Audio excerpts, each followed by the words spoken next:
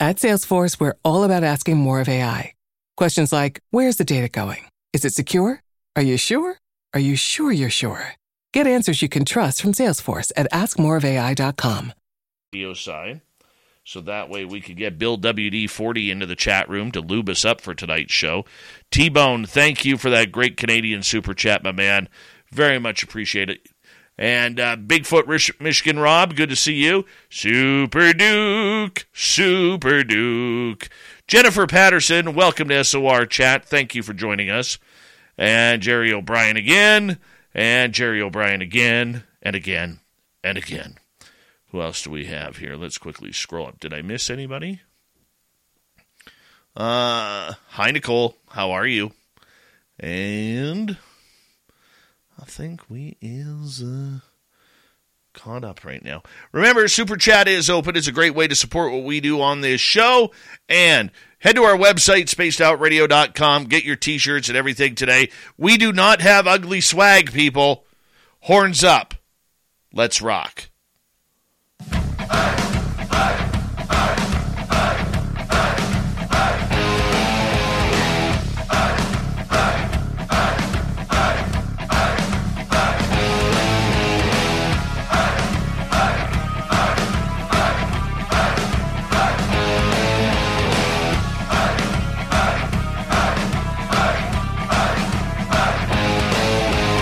From the mountains of central British Columbia to you listening around the world, this, my friends, is Spaced Out Radio.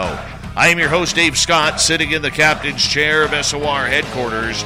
We welcome you to tonight's show on our terrestrial affiliates around North America, digitally on Odyssey Radio, TalkStream Live, and KPNL. All of our archives are free. Join us at youtube.com/Spaced Out Radio. Do me the favor, hit that subscribe button. You can follow us on Twitter at Spaced Out Radio, Instagram at Spaced Out Radio Show, and on Patreon in the SOR Space Travelers Club. Our website, spacedoutradio.com, we have a plethora of features for you. Rock out to Bumblefoot, read the news wire, check out our swag as well. Tonight's show is brought to you by Chive Charities. Help make the world 10% happier by visiting Chive Charities today. You can find them on our website. A power show of awesomeness tonight when it comes to monsters, legends, and cryptids. The crypto guru Ronald Murphy returns to Spaced Out Radio tonight, and you will have a great time listening. Trust me on that. Then in hour number 3, Steve Stockton from Among the Missing has a spooky story from Mount Everest. Right after that, it's a UFO report with little Timmy Senor. The man, the myth, and the legend, also known around these parts as the Crypto Guru. Ronald L. Murphy Jr. is one of the most successful authors on Amazon when it comes to everything to do with monsters, legends, and folklore. Now, he got his start around 2015. We were actually his first ever interview that he ever did on his book about the Chestnut Ridge in Pennsylvania. Since then, Ron has blown up. He's at multiple conferences every year. He's on multiple television programs. He's got a beard to die for. He's educated, he's honest, and realistically, he's one of the best guys in this field when it comes to everything to do with monsters and legends. And we're proud to call him a good friend on Spaced Out Radio. The Crypto Guru, it's nice to have you back on the show, my man. It feels like coming home, Dave. It feels like coming home.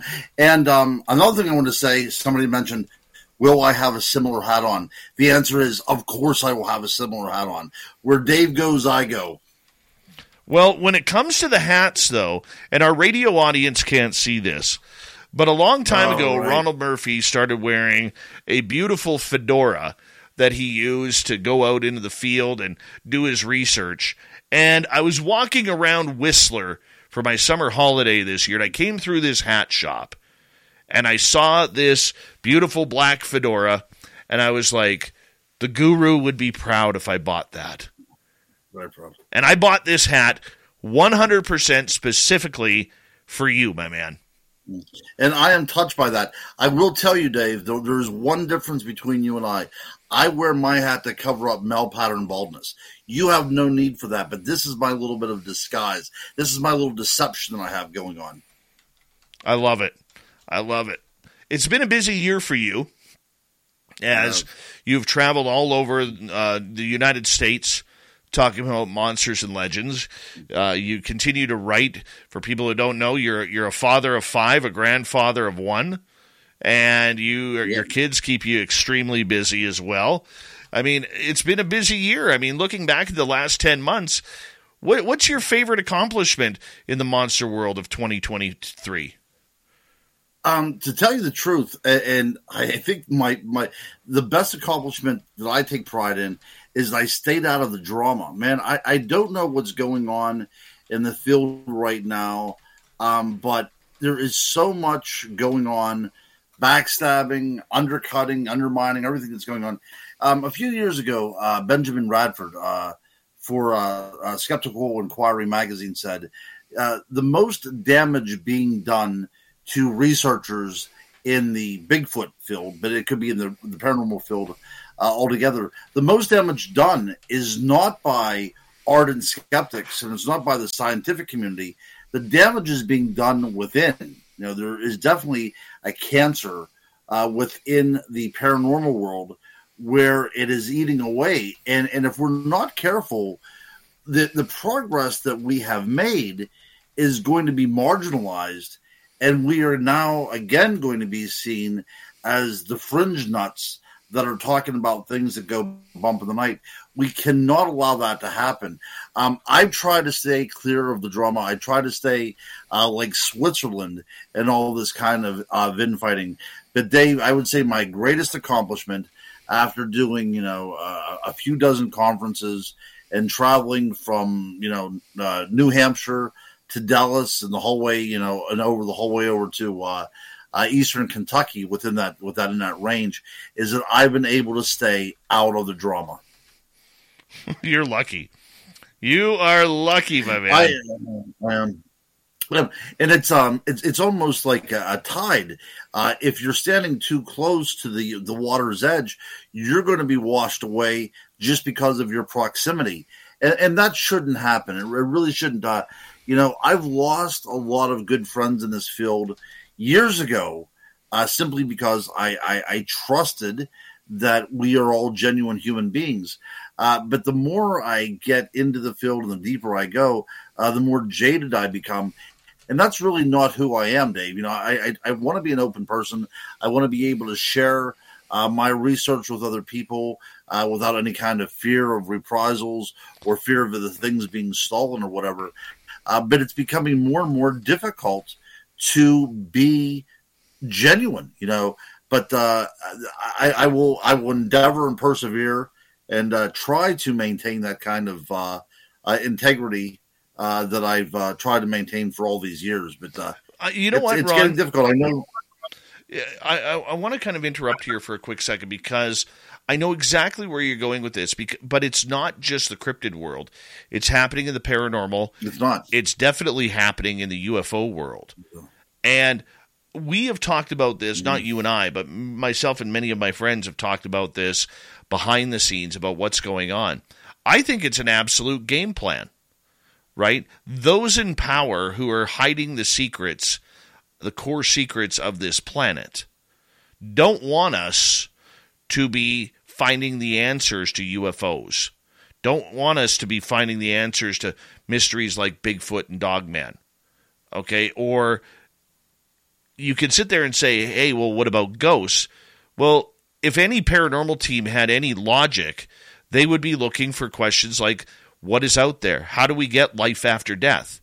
Instead of, can you knock 3 times for me, please? I mean, I always say this, and I put this on my Facebook every now and again. I just did again a couple weeks ago, or about a week ago. If you ever want to confuse a paranormal team, ask them what they do with their evidence. Because they do nothing with it.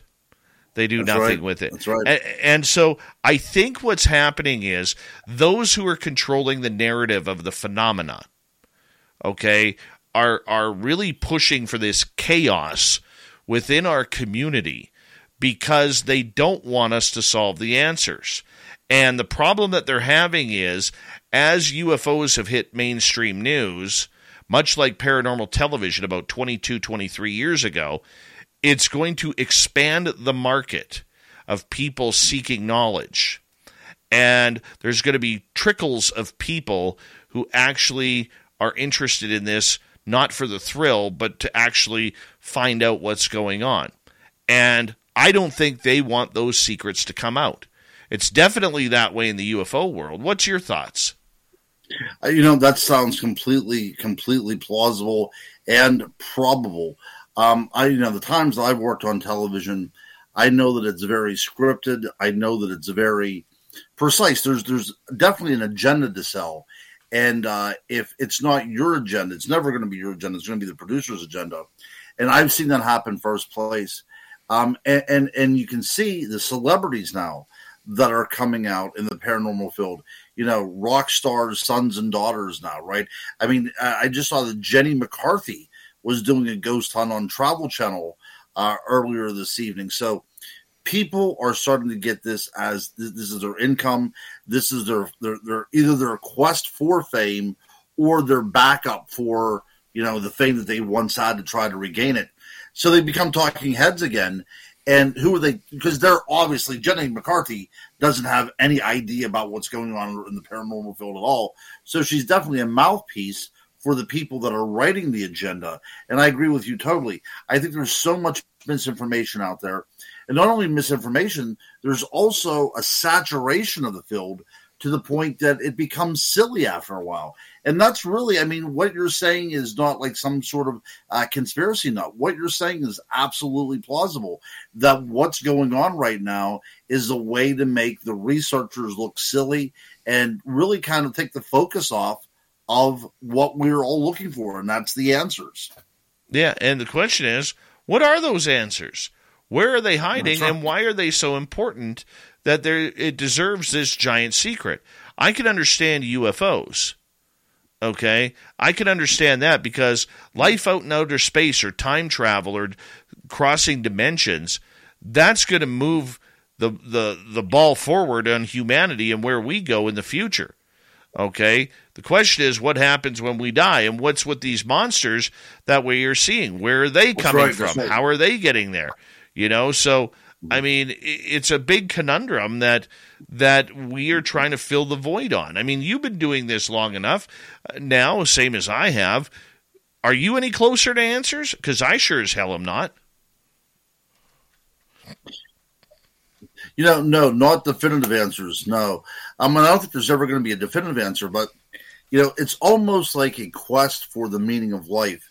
And in that, I have come closer to the objects of my, compassion, my passions. The closer you get to things that you fear, the more you can identify with them. There's that great saying by Nietzsche: if you stare out in the void long enough, the void will stare back at you.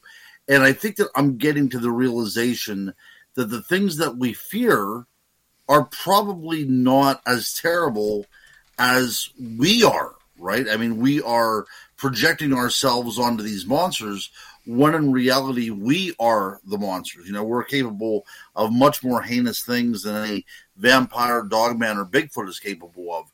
So we have cast these archetypes into characters that take the blame for us. They become our scapegoats. So the closer I get to the objects, the closer I see our reflection within them. Good point. So yeah, that's kind of it's very. I think it's very philosophical, but you have to be sort of philosophical whenever you research for as long as you and I have, especially with you as an experiencer. It means something to you, right? What you've experienced means something to you that nobody else out there can comprehend. Not even people that have also had experiences themselves. It was unique. It was personal. It was systemic. It affected you in ways that it doesn't affect other people. So what you had was, in religious terms, you had a revelation. You got to see through the veil, and you got to see what is hidden in that other world that other people do not have access to. And I think that we as researchers are getting closer and closer to peering behind that veil. But like you said, with you seeing things and other people witnessing things, with all these shows on out there, with everything out there in the market, and not knowing who to believe and hoaxers and everything, and the infighting, who's going to believe you, number one? And once you come up with your story, does it make a difference to anybody either? That's the other side part, right? That we have been so, maligned by all this confusion, all this noise that's going on there. We can't actually hear the tune that's playing, right? I mean, there's that frequency out there. There's that universal frequency that connects us all together. And it is just nothing but static and noise because, we've lost our channel there, and we need to get that channel back. But with shows like this, again, my favorite program that I've ever appeared on, you are absolutely correct. It's the first show that I'd ever done related to the paranormal. And also, you're the one that gave me my name, Crypto Guru, which I still use to this day. So there has to be shows like this. There has to be formats like this. And there has to be places where we can converse about these things, or the field that we are in will change so drastically it will not even look recognizable in a few years. The Crypto Guru, Ronald Murphy, is our guest tonight on Spaced Out Radio. Ron, you have written about everything from ghouls and goblins and fairies to Bigfoot, Dogman, ghosts, and everything in between. What scares you? Outside of women, what scares you? Yeah, I'll tell you what, the biggest mystery in life that I've ever confronted is the female figure, right? I mean, that's true. So I've written 2 books trying to exorcise these kind of night terrors that I get from women. And one of them is on mermaids, and the other one was appropriately enough on witches, right? And but it does look into the female psyche, and it looks at the subjugation of women and what women mean to a patriarchal society. But at the end of the day, the biggest mystery that I've ever confronted, and I've never been able to even come close to solving, is the mystery of women. And also, that's one of my greatest fears as well, too. But I will tell you, the things that scare me the most is not those things that go bump in the night. It's not those things that you think might be stalking you in the shadows or lurking for you in the trees. The biggest thing that scares me is the idea of simply being alone. I think that whenever we are by ourselves within our own company, that is some of the most frightening things that can happen, because what is inside of us, what we are capable of imagining, and what we're capable of bringing to light is terrifying to me, right? I mean, it is out of this imagination that we have developed the atomic bomb. It is out of this imagination that Jack the Ripper was able to go to town in London. Human beings are very, very difficult creatures to live with and to deal with. And I really feel that is the case.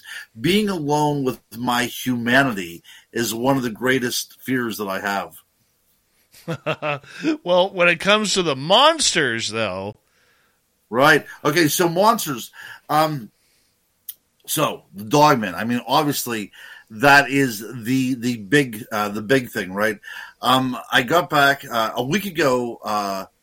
No, I didn't get back. I was there a week ago today. I was in the mountains of eastern Kentucky doing a ghost tour, and then the next day I did a conference where I spoke about vampires, and there were a lot of Dogman sightings in this part of the world. And every time I went outside, I was terrified. And I remember driving back from Dallas over the summertime, and it was right around midnight, and the moon was coming full over the horizon right as I approached the sign that said "Land Between the Lakes." And I thought, what happens if something happens to my car, I get a flat tire or whatever? These are the fears that nag at me as well, too. So I think one of the greatest fears I have in the things that I investigate and the things that I would least like to meet, and that is the Dogman. The name, again, when I said about the humanity, what makes the Dogman so frightening? It is a beast with this humanity to it, this intelligence to it. And that is something that I don't want to reason with, because dealing with instinct is one thing, but dealing with something that can calculate is something totally different. Have you ever been around a dog man? So, I've told this story before, but it's been years since I told the story. So I'll tell it again, and we'll see what some of your audience members think and see what you think. So there's an area that I do a lot of my research in. It's a pretty desolate area. But there was the story that there was a gentleman that believed that he was able to transform into a werewolf. And he would go to this place because of its desolation, because there he wouldn't come across anybody by accident, right? So I was researching this one particular area, and this is really before Dogman became part of the vernacular, right? We're still dealing with the idea of werewolves and transformation. Dogman is being whispered about, but it's still not that big yet, right? So we were at an area where we were investigating a werewolf sighting by this particular gentleman, because he said whenever he went there to this location, he was not alone. There was a female werewolf there as well, too. So we went down there one evening, and it was probably close to midnight. And it was odd because it's the first time I've ever encountered something like this, although I have encountered it again. But it appeared as if the atmosphere around us became almost like static electricity. You could see it. It's like whenever you pull a cover off of a bed and you see that electricity. It was in the air. It was around us. You could feel the hair raising up in your arms. It was probably something like a lightning storm coming into power, brewing up, but, it was a clear sky. Walter Brown here for Oceans Behavioral Hospital in Biloxi. If you have concerns about your child, reach out to Oceans Biloxi today. Kim? The adolescent population needs and deserves special attention regarding their mental health and treatment. If a child in your life is struggling, they may need more emotional support than you can provide. There's nothing wrong with asking for help. At Oceans, we offer intensive outpatient programming for the adolescent population. Learn more at oceansbiloxi.com. Hear that? That's the sound of your money slacking. Make it work harder for you at Sunbelt Federal Credit Union. Featuring high-yield certificates of deposit with just a $500 minimum deposit, like 10 months with 5.27% annual percentage yield and 18 months with 5.33% annual percentage yield. Visit your nearest Sunbelt branch or go to sunbeltfcu.org. SFCU is federally insured by the National Credit Union Administration.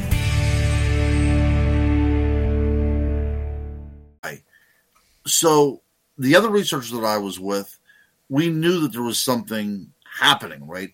Our gear started to run out of batteries, our camera, our flashlights, everything was being drained of power.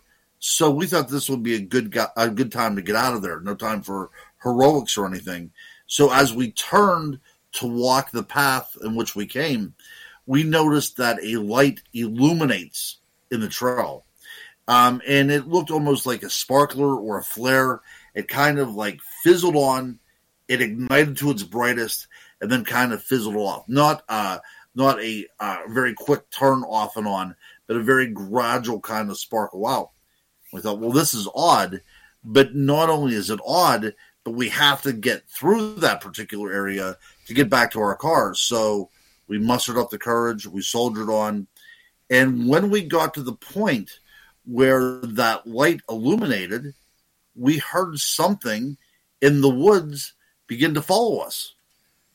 It was the most unnerving thing that I've ever had on any kind of research. We were investigating dogmen, we're investigating a werewolf. We see this light come on, and now all of a sudden there's something following us. You could hear it taking in breaths. From every now and then you could hear a brief snarl coming from the underbrush. And but as you can see, we made it out of there. But that is whenever I came closest to knowing that what we are searching for is indeed out there, right? What we call Bigfoot or werewolves or dogmen or whatever, what these beings are, they're out there. But where they come from and what their essence is, that remains to be seen. Because it is my feeling that what we witnessed that night was something opening up from another world into our world. And I know that sounds kind of far-fetched and a little bit of sci-fi like, but we talk a lot in this field about interdimensionality and the idea of portals open. And I truly believe that what we experienced was a portal opening. If you look at a Tesla coil and that kind of electricity that goes off, that's very similar to what we experienced before that light came on. And Guru, I do believe that light... Oh, go ahead. Guru, I'm going to get you to hold on right there because we do have to go to break here at the bottom of the hour. Author, researcher, and downright handsome guy, the crypto guru, Ronald Murphy.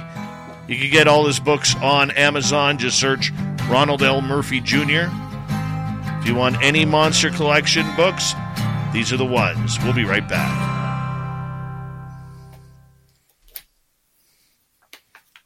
Guru time. We're already how are we already through half an hour? That's ridiculous. I know.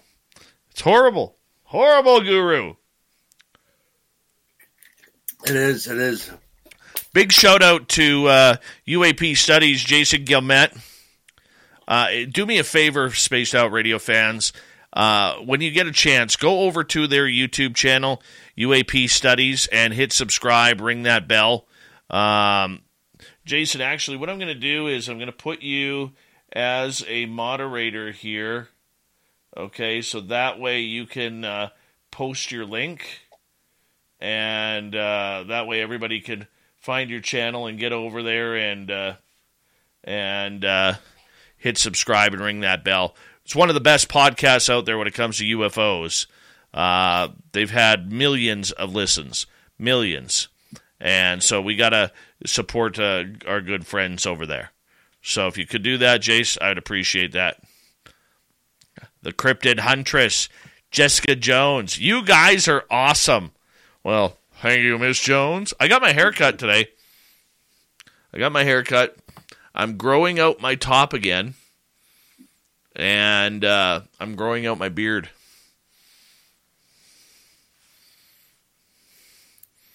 So we'll grow out our beards together. Sure. I'm good with that. Look who it is. It's lovely Linda Thompson. Thank you, Linda, for that wonderful super chat. I hope you're feeling better, my dear. Miss chatting with you. I will call you very soon.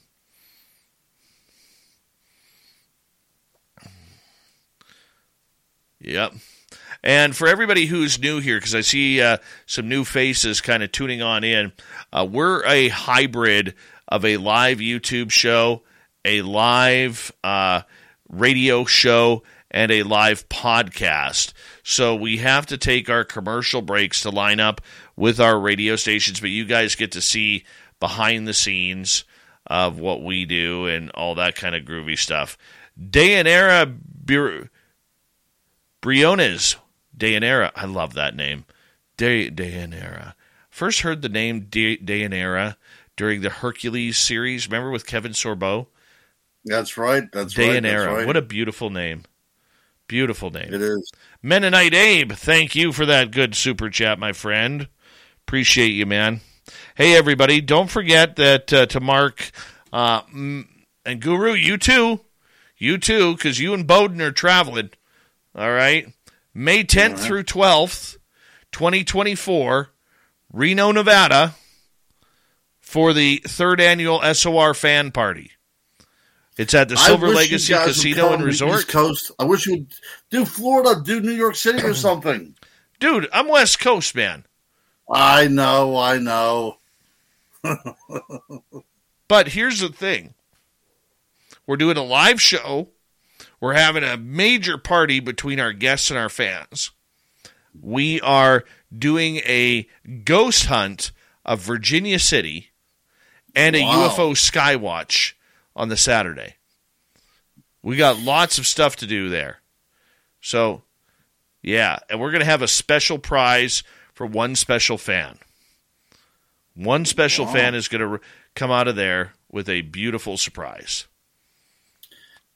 Well, I will tell you, I did drive to Texas, and it would only be less than another day away, so I may actually drive it. I may do that. Well, you need to get a hold of Brian Bowden Because the man with 8,336 podcasts says he's going.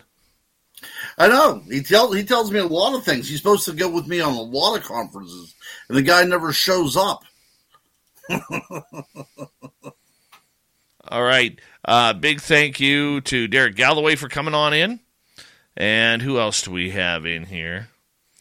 Who else jumped in here? Let's just say the name again. Dayanara. Oh. My heart. Let's see here. Who else do we have in here? You know who else has a beautiful name? W. Decker has a beautiful name. Yeah, he does. Susie B. Badass Billy Gunn. D. Sypha. How you doing, guys? Love my Susie B. All right, thank you tonight to Louie, T-Bone, Jennifer, Linda, and Mennonite Abe for the great super chats. Very much appreciate it. Hi's Joey Zed and Raymond. Appreciate you. Remember, you can go to our website, spacedoutradio.com. We do not have ugly swag there, people. We have clothing that you will actually want to wear. Yeah, it's the way we do things. That is truth. Yeah, so I have some that swag. That's very true. Yeah, absolutely. All right, here we go, everybody.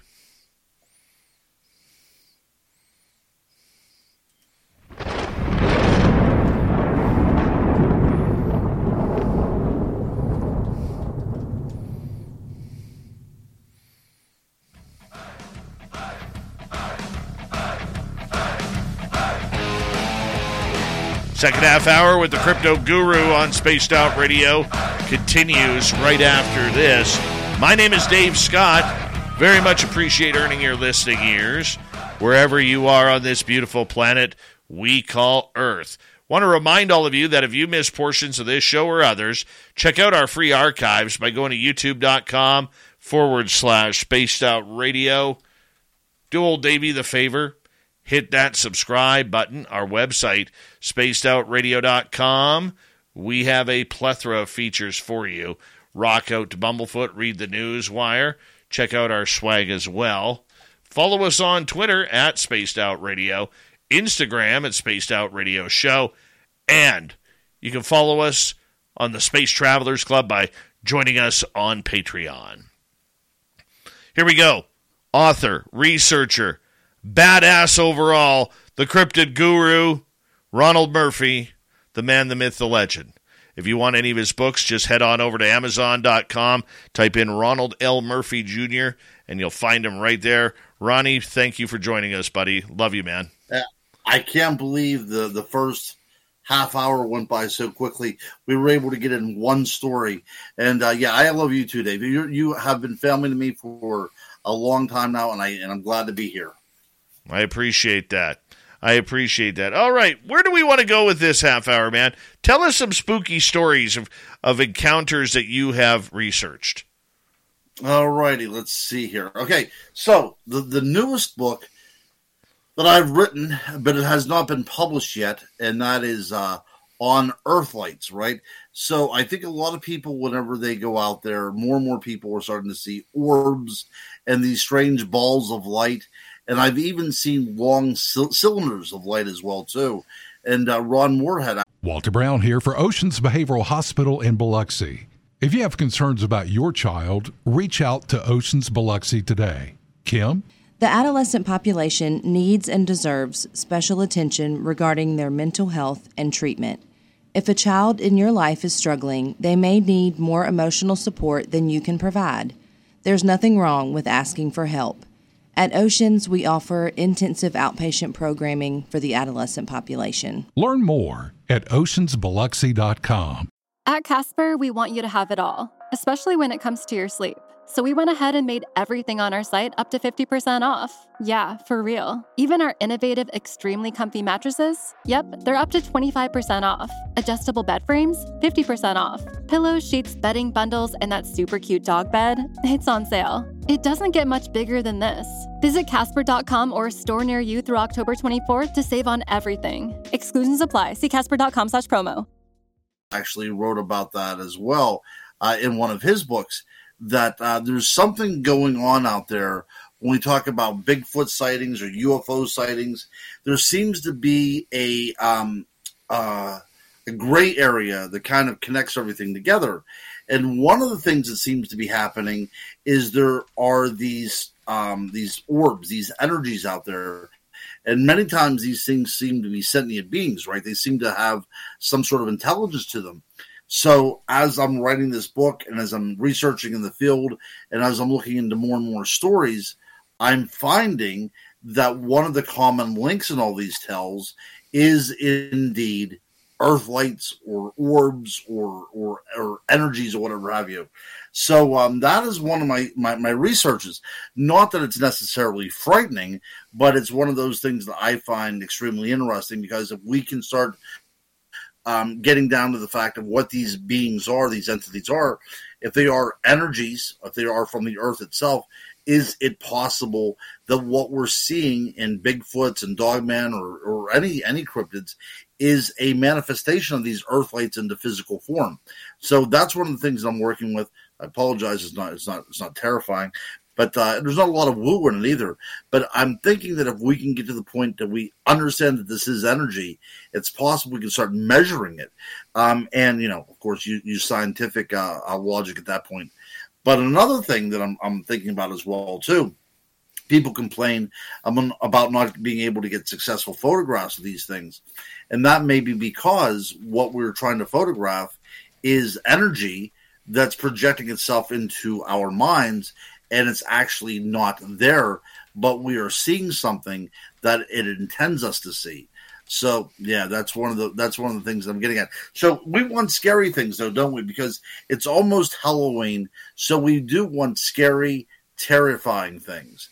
And we could talk a little bit about vampires if you want to, because as I said, I was just down in Kentucky last week, so I can make this really, really cool connection with Kentucky and Pennsylvania that involves vampires. Does that sound like fun? Let's do it. Let's do it. All right, so in Pennsylvania, up along Lake Erie, there's something up there called the Vampire Crypt, okay? So this dates back to the 1800s, where the story goes, somebody came in from Romania, they died, they were buried in the crypt, and soon after they were buried in the crypt, bodies started showing up on the outskirts of Erie, drained of blood, right? This is the story. And one of the groundskeepers noticed that shortly after midnight, a figure would leave this particular mausoleum and come back before daybreak. So what he did was he took a chained the doors closed, and then caught the mausoleum on fire. So if you go there right now, the mausoleum looks as if it was burned. Now, in actuality, it's from erosion and acid rain and what have you, but it's a great story, right? So this is now, we're moving up 40 years now, 1920s, 1930s at this point, and the legend of the Vampires Mausoleum is pretty common knowledge in Erie. And a group of high school kids get together and they make a bet and they say, all right, we're going to go see who is going to get the proof that there's a vampire there. So, Double Dog daring one of their friends who draws the short stick and goes, okay, I will prove it. And he waits till his parents go to bed. He sneaks out in the middle of the night with a shovel. Now, I'll tell you, any story that takes place after midnight with a teenager and a shovel in a cemetery, it's never going to be good news. But he heads on over there to the mausoleum. He was able to break the lock free. He wiggled his way into the insides of the tomb, and there, laying on a slab, is the perfectly preserved body of this figure, right? The so-called vampire.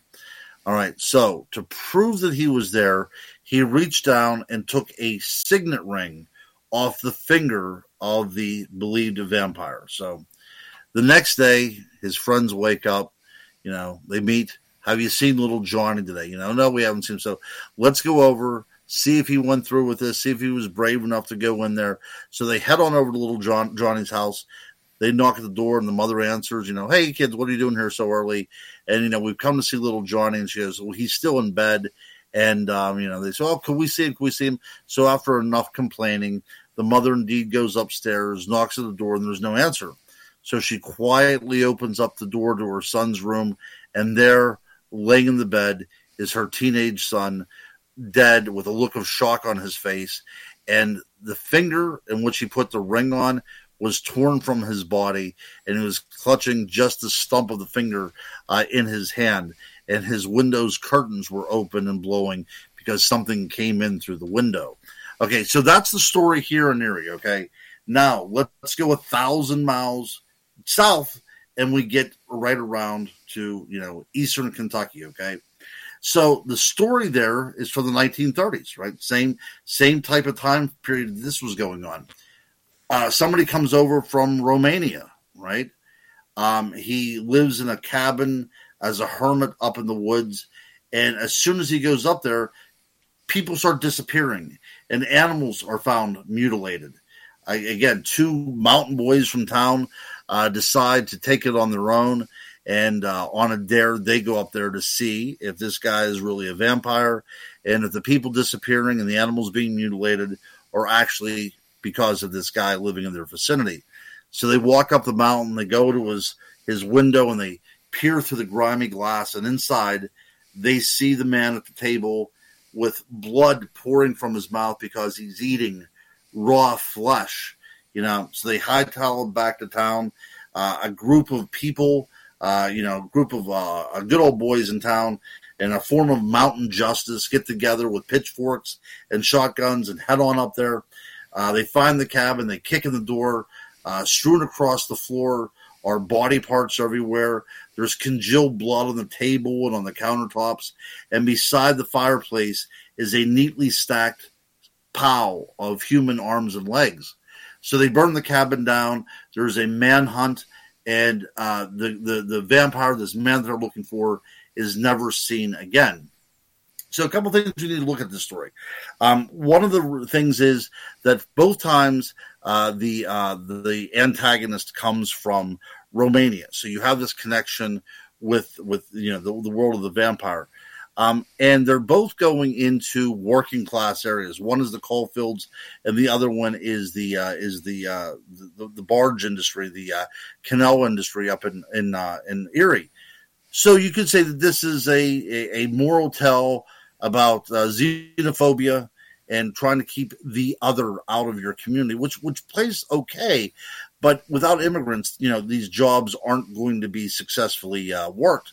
So that kind of goes out of play. We could also say that there was a serial killer on the loose, but they wanted to blame a vampire. But the other really unique thing about this, up in Erie and in Kentucky as well, is that the belief that these beings, these entities, are still hunting in these areas is still very pronounced. People still believe that these stories from the 1930s, that the origins of these stories, the genesis of these stories, these vampires are truly vampires, and they're not dead, and they're still stalking both Erie, Pennsylvania, and Harlan, Kentucky, which I find really, really awesome as a folklorist, because you try to figure out what these stories mean to a culture, because if they don't mean anything to a culture, they will soon disappear and fall away.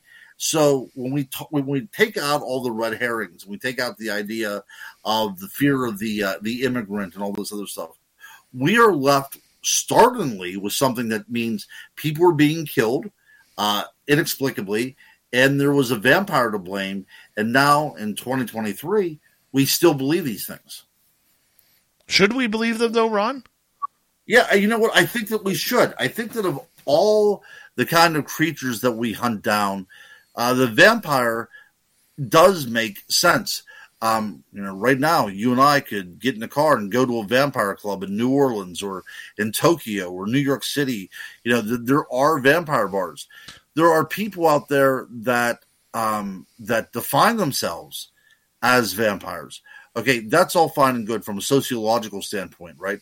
But when we're talking about the undead, the Nosferatu, the Strigoi, right? we talk about those types of beings, the revenant, the undead. Then we're asking to go into the woo, right? We're asking to take a step across that line that we really don't want to venture across, because then what does that mean, right? There's something out there that transcends, life and death, and the only reason why it survives is because it feeds off of us. And we are supposed to be the apex. We are the crown of God's creation. Nothing feeds off of us. But to think that we are mere, cattle for these beings that see us as, as nothing more than food, that's very, very scary, and I think that it does put us in our place when we talk about vampires, to think that there's something out there that is feeding off of us, somebody that sees us as prey. That's very. Walter Brown here for Oceans Behavioral Hospital in Biloxi. If you have concerns about your child, reach out to Oceans Biloxi today. Kim? The adolescent population needs and deserves special attention regarding their mental health and treatment. If a child in your life is struggling, they may need more emotional support than you can provide. There's nothing wrong with asking for help. At Oceans, we offer intensive outpatient programming for the adolescent population. Learn more at oceansbiloxi.com. At Casper, we love all things sleep, so we thought it would be fitting to make a sale that covers, well, everything. Save up to 25% on mattresses and up to 50% on everything else you need for better sleep at Casper.com or a store near you through October 24th. Exclusions apply. See Casper.com/promo. Very off-putting, and it also shows that we are incapable of mastering that which we fear, that there's something out there that sees us as nothing more than a source of nutrients. So I do think that the vampires exist in as much as people claim that they are vampires, but I also think that there's something more to be said there as well, too, because people have come back with startling stories of running into so-called vampires and, having, their lives completely turned upside down by these experiences. See, I don't buy into the whole identifying as when it comes to vampires or werewolves or whatever. I think that's just, it's like cosplay to me. Okay. And I don't see that. And I've talked to Varla Ventura about this numerous times as well. I want to know if there's real vampires out there, if there are immortals. Have you ever been contacted by an immortal or an alleged immortal? You know what? Yeah, years ago, I was contacted by somebody that claimed that they were indeed a vampire. Now, I've spoken to a lot of people that have identified as vampires. I know exactly what you mean, Dave. Now we're all about buzzwords, about, how we identify with each other and everything like that. But we're not talking about cosplay. We're not talking about somebody that listens to The Cure and wears black all the time. We're talking about something, there's an entity out there that can transcend life and death. And the only way that they can stay pertinent is by feeding off of our blood. That's the kind of vampire we're talking about. And I have been introduced to people that claim that they are, hundreds of years old. Now, a quick couple of questions usually puts them in their place, and they kind of slink off into the shadows again and listen to Morrissey for the rest of the night. But I've never encountered a true vampire. But I at the conference that I did on vampires last weekend, I did meet somebody, Matt Delph, I think the Cryptid Huntresses had on her show a number of times, that he has indeed claimed that he has met a vampire that was at least a few hundred years old in New Orleans. Really? Yep. True story. True story. See, that's who I want to meet. That's I want to hear. I want to have that interview with a vampire, pun intended. Right. Okay. I want to see what that's like and know what that's like. Immortality is something that a lot of people wish for. A lot of people have pushed for, and we've never strove to get it because humanity, we have a time limit. We have a lifespan, but the fact that I look back from the time when I was a kid watching the old Highlander movies, where you had to cut the head off of an immortal in order to survive every time the quickening came around, every so many hundred years. Right. But I do believe, I want to believe, there's two things I want to believe. I want to believe there's time travelers, and I want to believe that there are immortals out there. Right. Well, I think we should discuss this a little bit more because this actually is a pretty cool subject. So what we're talking about is the idea of somebody that has broken up the natural rhythm of things, because as terrible as death is, it's a natural avenue by which our biological bodies travel, right? There's actually something sacredness in the act of death, right? It's that passage into something else. So what happens then, from almost a pseudo-religious point of view, is vampires are in constant purgatory, right? They cannot change their status in any way. They have to live in the shadows. They can never be mainstreamed in any way. So it would be a blessing in a way that they don't have to fear death or fear disease, but it'll also be a tremendous curse because anybody they come in contact with, any kind of bond that they try to make, will be lost. I mean, they'll outlive this person, and there is something to be said about the loneliness that a vampire would have to inhabit, that kind of world in which it would have to inhabit. Yeah, I mean, you could never get married. You could never... you gotta do your own survival first, right? That's right. Right. You can't worry about humanity. You can't worry about things. You don't have time for that. Right. You don't have. Well, you have all the time for that, but you can't because you don't have the luxury or the freedom to do that. That's the problem, right? Your free will is gone. So you kind of given in. So you are no longer human, right? You have given up that which makes us human. The idea of free will and the idea of love and the idea of seeing children being born and eventually dying as well. You've given up all that kind of stuff to become, something that is monstrous. The more we think about it. And there's also the idea of religion that comes into play, what they believe, how they see, the world around them, how God fits into their world, if God fits into their world at all. So there's a lot to be said. And I would definitely like to interview a vampire as well.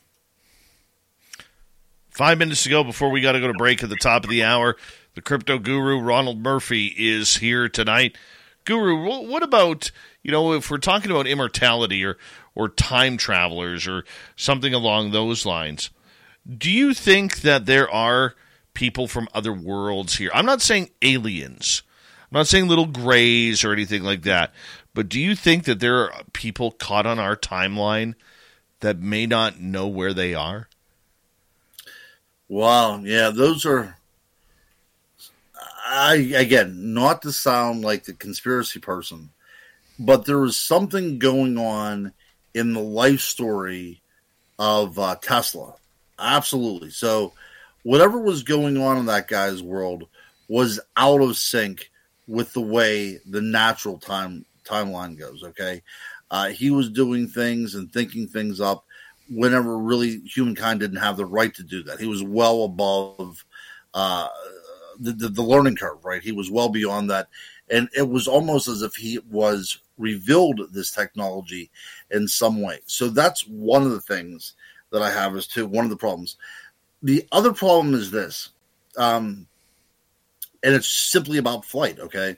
So you want me to believe that two bicycle makers from Dayton, Ohio, went down to Kill Devil Hills in North Carolina, and they flew a plane, right? A powered plane, a powered flight that was less than the distance of the wings of a 747, right? That's what you want me to believe. That's great. Leonardo da Vinci was trying to do that. People have been trying to do that for 1,000 years, right? So that's plausible. But then the next step is what you're wanting to believe. And then you're saying less than 70 years later, we put a person on the moon, right? That's a lifespan, right? Somebody could have been watching Orville and Wilbur taking off on this plane that was powered by a bicycle. And before they died, they could watch on their television somebody landing on the moon. There is such a shift in that kind of technology that, in my mind, again, I'm not a scientist. I'm not an aerospace engineer or anything like that.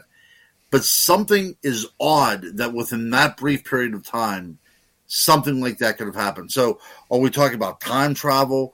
Are we talking about looking at alien spacecraft?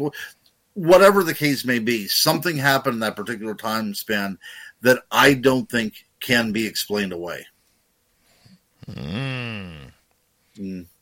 That's why you're the guru, man. Yeah, that's the whole thing. It's like, hey, I can understand when we understand the power of flight and the power of lift and everything like that. But, gosh darn it, man, it doesn't just seem plausible. It really doesn't seem plausible how you could go to that kind of leap that quickly. Makes you wonder. Ron J. I'm glad to see he must be a big fan of bicycle mechanics. And bicycle mechanics can build anything, right? So the human ingenuity is there, right? We are people. We're capable of doing some amazing things. I'm just saying, though, that from taking your bicycle and then putting it on the moon within 70 years seems a little bit hard to swallow. I love the name Plymouth Puckwudgie in our chat tonight. What do you know about Puckwudgies? I was just... Okay, so this is going to be fun. We don't have a lot of time. We got 1 minute. I was just... we'll do it next time. Well, let's just get into it. We got a minute skill. Okay, minute. So I was just at the Bridgewater Triangle. We could talk about that next half hour. Puckwudgies is one of my favorite creatures out there, entities, cryptids, whatever you want to talk about them. But I was looking for them over the summertime in the swamps and in the forest of the Bridgewater Triangle in Massachusetts. Wow. Yeah, so from the Wampanoag language, right? So this goes back to the Native Americans, the First Nation people up in that area. They predate any kind of European settlers by hundreds of years. Probably part of the oral tradition up there for at least 1,000 years before that. And they were the givers of culture, right?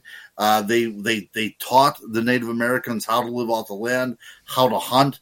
Yet they were also tricksters. They also had magical qualities.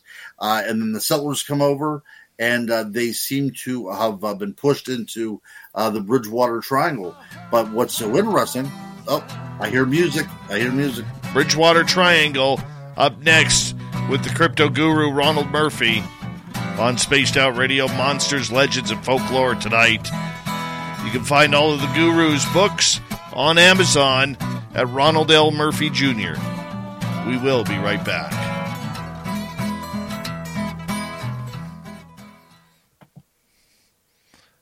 Just give me 1 second here, Ron, because I got to give a big shout out to Roy Washington in our chat room. We call him Super Quest around here. He has battled some health issues over the last couple of months and hadn't been able to get into the chat room. He's a big man. He's a strong man, a very proud man. And I like to call him a friend, and he has one hell of a great podcast out of Milwaukee, and to see him getting healthy and back in here with us, that just warms my heart, man. Warms my heart, Roy, that you're back. Thank you for that, my man, and that's all out of love, man. All out of love. You're a good man, Dave. Don't make me cry. Don't make me cry, Ron.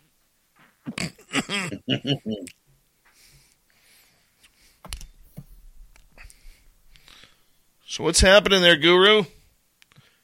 You know what? I'm finally catching up on all the people in the chat. It was coming fast and furious there for a second.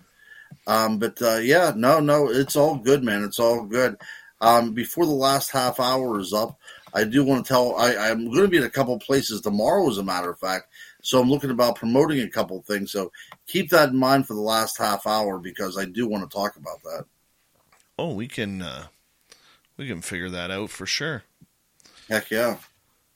Doing a couple ghost tours coming up here in my neck of the woods. And I know there's people out there in my neck of the woods that listen to you too. So let's see what we can do here. Yeah, for sure, man. For sure. Everywhere I go, no matter where. I mean, I'm talking about little conferences in the middle of nowhere to big conferences in big cities. everybody, or at every one of these conferences, somebody invariably comes up and says, I know you from Spaced Out Radio. Really? That's nice Absolutely. to hear. It is. It really is good. Yep. Yep, it's a good thing to do. You're a popular guy out there, brother. It's very nice to hear.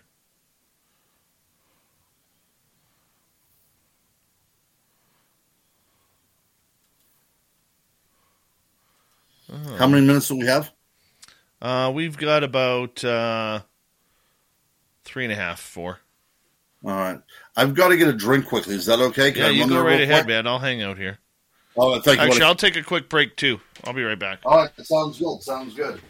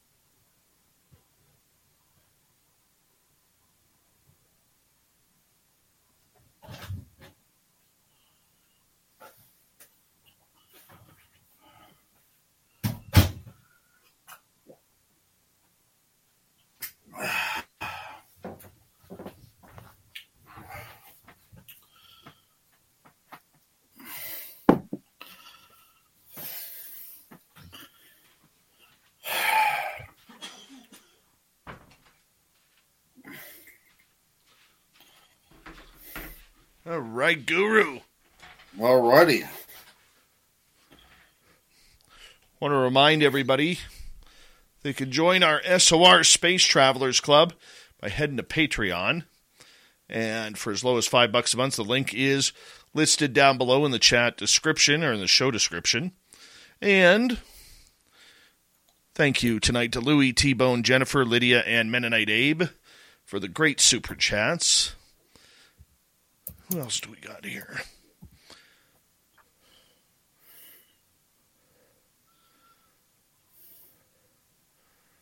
Oh, that's about it. That's about it. We're caught up. We are caught up. And we're going to get going here in 15 seconds.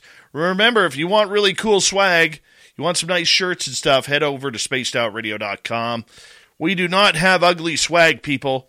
You're going to want to wear our stuff. Here we go. Hour number 2.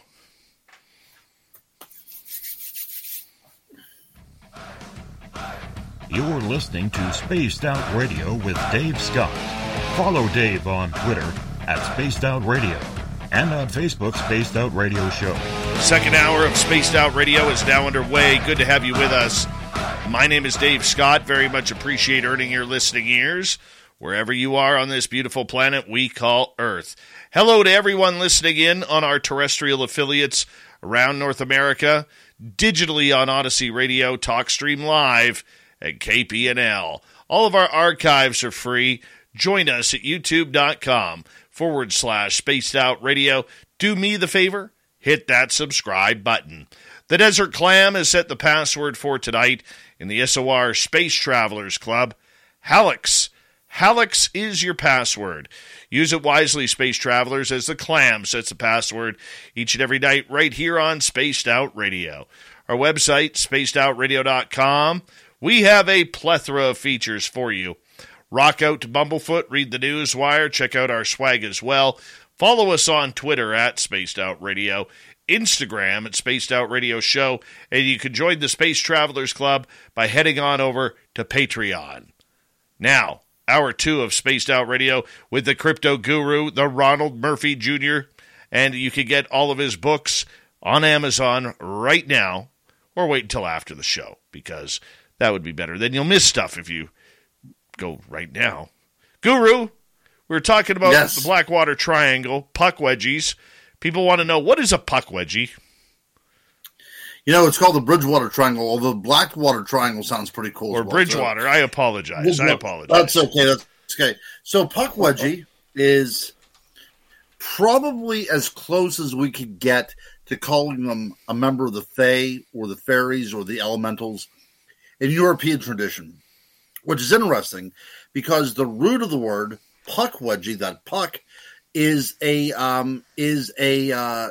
derivation of a word that means fairy in the British vernacular as well, too, where we get Shakespeare's character from Puck in A Midsummer Night's Dream. So it's very odd that two different cultures that had no connection regarding the naming of these kind of things come up with something similar, right? So the puck wedgie is a very diminutive creature. It's humanoid in shape, sometimes depicted as having long hair. They were the givers of culture. They were also capable of magic and shape-shifting. They were considered, friends to the Native Americans at one time. Then, as according to traditions, so often in folklore from around the world, mankind loses their trust, usually through an act of violence. And then these creatures that once lived within our world is now at war with us, and they live in the periphery of our world, usually in the woods or in deserts or swamps or what have you. And instead of helping us, they're now to be feared. They would waylay us as travelers on back roads at night. They would steal our children. They become an anti-hero in some respects. If you look at the puck wedgie, and you also look at the menehune in Hawaii, very, very similar beings as well, too. So what do we make of this, right? The reason why I was up at the Bridgewater Triangle is because to this very day, people still report encounters with the puck wedgies, right? They're seen, whenever they're out walking their dogs, or they're seen when they're hiking in the woods. When it comes to business and meeting travel in Orlando, it's never business as usual. I could go on for days about all the incredible places to hold your meeting, or the breadth of industries that call it home. But when it's time for your business to make the extraordinary happen, Albert Monero of Limitless Solutions said it best. Orlando is an incredible place for innovation. And when work wraps for the day, the evening is just getting started. I'd love to tell you about all the Michelin-rated restaurants, or the array of outstanding dishes that'll have you coming back again and again. But Executive Chef Guillaume Robin of Lake Nona Wave Hotel can sum it up better than me. Orlando has a world of artisans, so you can try incredible cuisines from across the globe. It's so true, and there's so much more. So dive in and see what's happening in Orlando, where the possibilities for business travel are unbelievably real. Learn more at orlandoforbusiness.com. At Casper, we love all things sleep, so we thought it would be fitting to make a sale that covers, everything. Save up to 25% on mattresses and up to 50% on everything else you need for better sleep at Casper.com or a store near you through October 24th. Exclusions apply. See Casper.com/promo. And something comes up to them that is, 2-3 foot tall, sometimes covered in hair, sometimes not. and they will motion for the person to come and follow them, and sometimes even make some sort of attempt at verbalization to convince the person to come with them. And we hear this time and time again in a lot of legends and folklore out there as well, too, about a dog man knocking at somebody's door or calling them by name, or hearing their name out in the woods whenever you talk about, a shapeshifter of some kind, right? Or whenever you hear Bigfoot mocking speech. So you have this connectivity with a Pukwudgie with so many different things, and it's just an interesting creature that people are still seeing and interacting with, and it's usually this little being, this diminutive creature, trying to convince the person to come into their world. They meet them in some sort of liminal zone. They meet them, in a grove in the forest, or they meet them on a road between, housing developments and the woods as well, too. So the meeting usually happens in some sort of neutral area, and the creature is trying to convince the human to come into his world. Weird. So at the Bridgewater Triangle, what is going on there? What makes it so suspicious? Well, what I was so curious about is because I've known so many things that have happened here before, and I've studied them. So we're talking about portals opening up.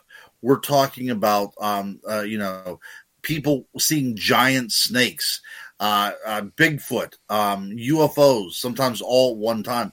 So it's the realm of monsters, right? It's almost as if this is a catalyst that our nightmares derive from, okay?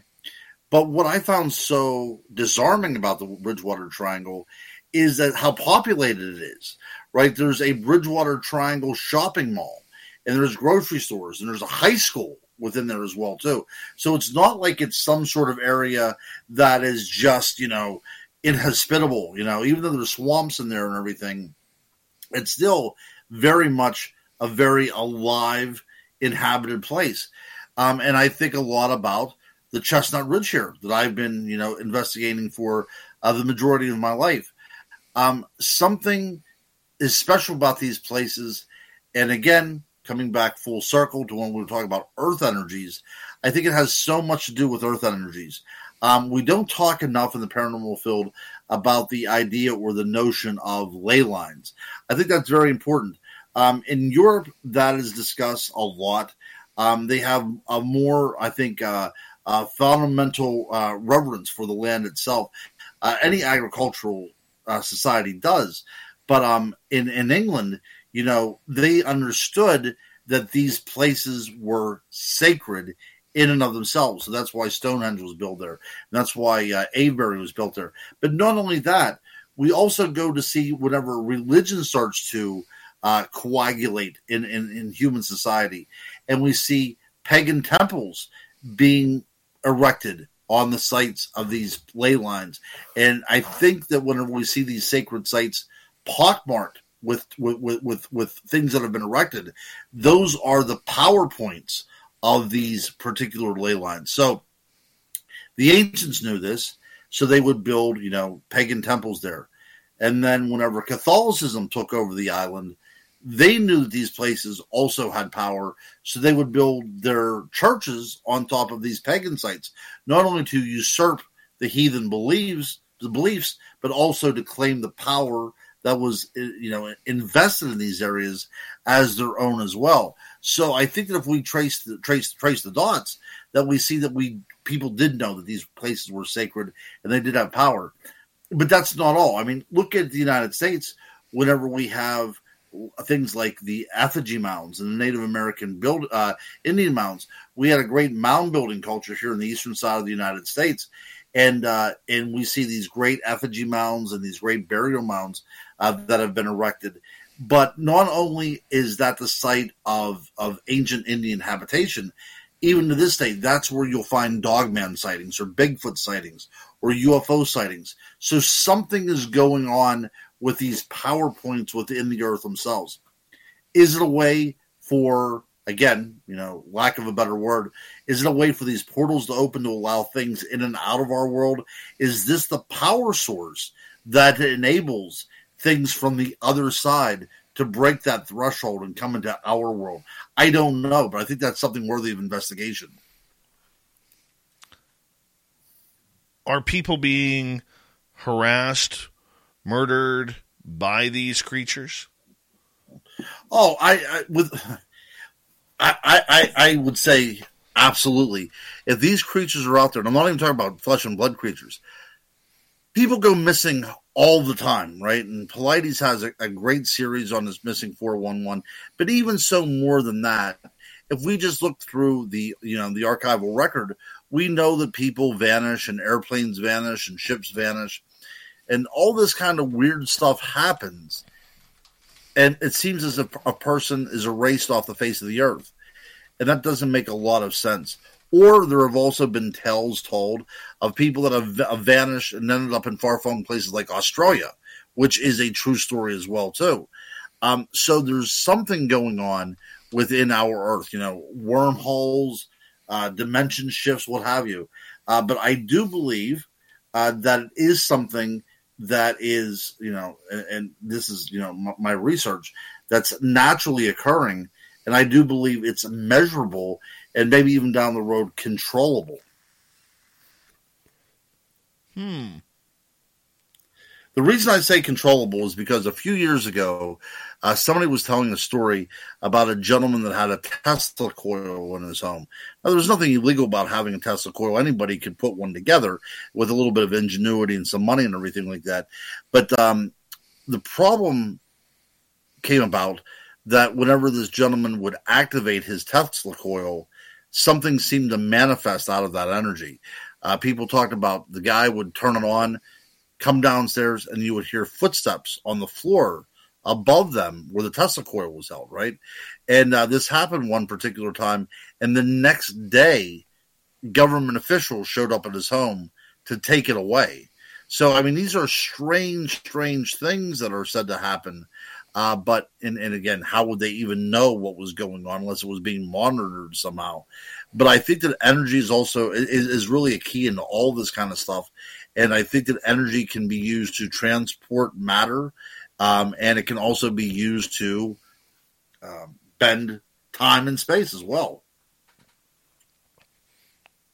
There are so many different triangles. Excuse me. The Bridgewater Triangle, the Alaskan Triangle. There's a triangle in Nevada. Of course, the famous Bermuda Triangle. What is with all these triangles, Guru? Yeah, Dogman Triangle, all this kind of stuff. I think it's a way to neatly encompass areas that are usually off limits. It's demarcation, right? So even Stonehenge, to bring up Stonehenge again, you have these great sarsen stones that act as a gateway to keep you beyond the sacred inner bluestones, right? So there's that separation between different worlds there as well, too.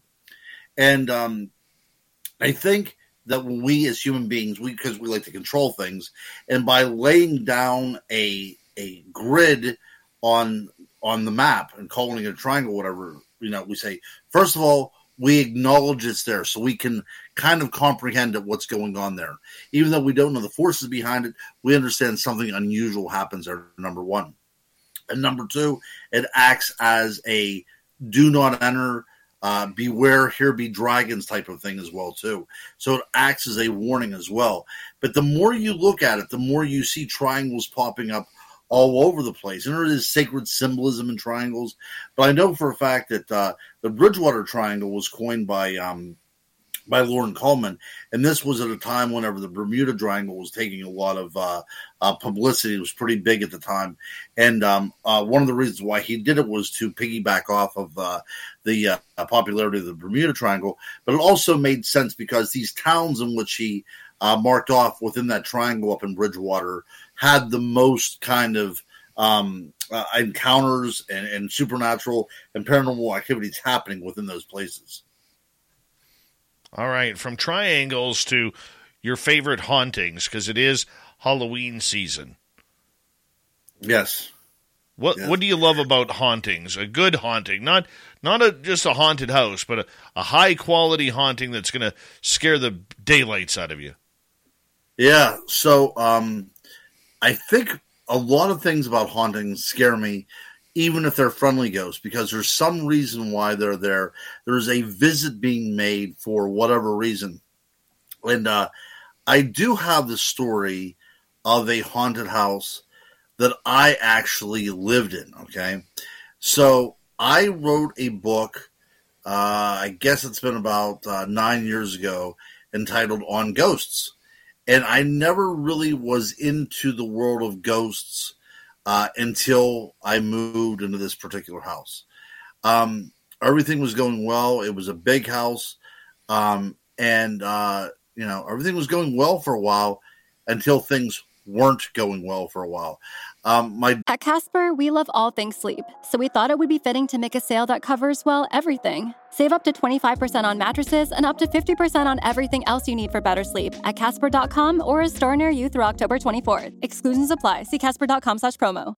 Experience the joy of home suite hosting with help from Ashley. Get your home ready for company with guest-approved essentials now starting at just $999.99. And right now you can save on accessories store-wide to finish every look. Plus, take advantage of low monthly payments with 60-month special financing in-store only. Visit your local Ashley store to shop and save today. Subject to credit approval. No minimum purchase required. Minimum monthly payment, down payment, tax, and delivery required. See store for details. Daughter in her bedroom, toys would start going off in the middle of the night. I remember one toy that she had was a flashlight in the shape of, I believe it was a triceratops or something, but you had to pull the trigger, and whenever you pulled the trigger, the mouth opened and a flashlight came out, and when the flashlight came out, it would make a roar as well, okay? And I remember one time, it must have been 1 o'clock in the morning, and I hear this sound, and I creep into my daughter's bedroom, and sure enough, the toy was laying on the floor with the mouth open, the light shining up against the wall, and the roar going on. So something had to manipulate that to turn it on. So I'm thinking faulty batteries, what have you, okay? I'm trying to explain away what force had to be placed on that trigger to open up the mouth. I was trying to think that out, had no idea. I put it down on faulty batteries, right? A couple days later, my daughter comes into my bedroom. She's crying because there was something standing at the foot of her bed that was a shadow figure, and it was wearing a hat. She definitively mentioned that it had a hat. And, of course, I'm still skeptical, right? You know, ghosts really aren't my thing. I don't pay much attention to it until they start making nightly visitations to her, and she won't stay in her room anymore, okay? And then my wife at the time, my ex-wife now, she would be downstairs watching television, and she would think that I was coming downstairs, and she would see the figure coming down the staircase and then stopping to pause as if looking into the room, and then it would just simply vanish, okay? Again, this is a new house. It's an old house. And obviously, they're making these things up. They're seeing shadows. They're not used to seeing whatever the case may be. Until I was downstairs watching television, and I see the figure walking down the stairs as well, too. It walks down the stairs, and it does not get to the bottom of the stairs. It gets to about, halfway down the stairs. You could not see a face. You could not really make out anything besides a human shape. But for some way, intuitively, I could tell that it turned to face me, even though it had no body. But I could tell that it was at least looking at me, right? And whenever I looked back at it, it vanished, okay? It wasn't like a sudden turn off the thing. It was kind of like it just faded out of being. So at that point, I knew that something was going on. Something was amiss. So these shadow figures are now a nightly thing, okay? And then one day I'm sitting, and I'm actually writing a book. This is whenever I'm starting writing on ghosts, because I'm trying to figure out what's going on. So, one of the ways that I solve my problems is by writing about it. So I'm writing on ghosts, and it's in the daytime, and I hear glass breaking. And I look outside, and my car's window that's parked in my yard, the glass is broken out. So, of course, I call the cops and everything, and they come over. And as the cop's making out his police report, he says, your window was broken from the inside out of your car, right? I said, I had no idea. But so now things are getting a little bit more violent, right? We had the fire department over there because there were starting to become gas leaks within our house. We had to have plumbing dug up. There was like a lot of just weird things going on in the house. And then I was outside. This was fall. The incidences started to happen in summer, and now we're in fall. So we're probably about in October at this point. And I'm sitting out on my porch, and I'm writing on ghosts, of all things. And I'm on a swing. My kids are playing. They're playing with the neighborhood kids. And because I have 5 kids, I very rarely get a lot of time to write. But this is one of those times I was afforded some time to write. And I noticed that the kids are running around the house playing tag or whatever. And the one little boy from across the street keeps on looking up to me because I'm writing, And then he starts slowing down as he keeps on circling the house. And then I see him out of the corner of my eye walking up my stairs. And without asking me, he takes a seat beside me on the swing. And I thought, oh, geez, he's going to start asking questions about nonsense things. And I'm not going to get any writing done. And I really want to get writing done. So he looks at me. I can tell from my peripheral view he's looking at me. But I don't want to make eye contact because I don't necessarily want to have a conversation. And he says to me, remember, I'm not even looking at him. I'm writing my story. He says to me, he goes, your house is haunted. Immediately, it was like a Shining type of moment, I look at him and I said, what was that, buddy? And he goes, your house is haunted. And I'm sitting there writing a book on ghosts about my experiences. And this little boy from across the street, who's not even old enough to read, is telling me that my house is haunted. I said, how do you know that? He said, sometimes at night I get up and I look out my window and I can see them in your yard. I thought, well, this is getting kind of crazy, okay? So this is October. Things quickly accelerate to the point that people are getting pushed down the steps. There is some violence going on. My relationship with my wife is falling apart completely. There's animosity. Everybody's fighting with each other in the house and everything. So I thought, I've worked with a lot of psychics in my life. So I decided to call one up. And this one lady who I know from Massachusetts, she looks the part as well, too. This wild kind of white hair and everything like that. She said, sure, I'll come over and take a look at what's going on in your house. So she came over and she opened up, cupboards and closets and everything else like that. And then she came and sat down at our dining room table.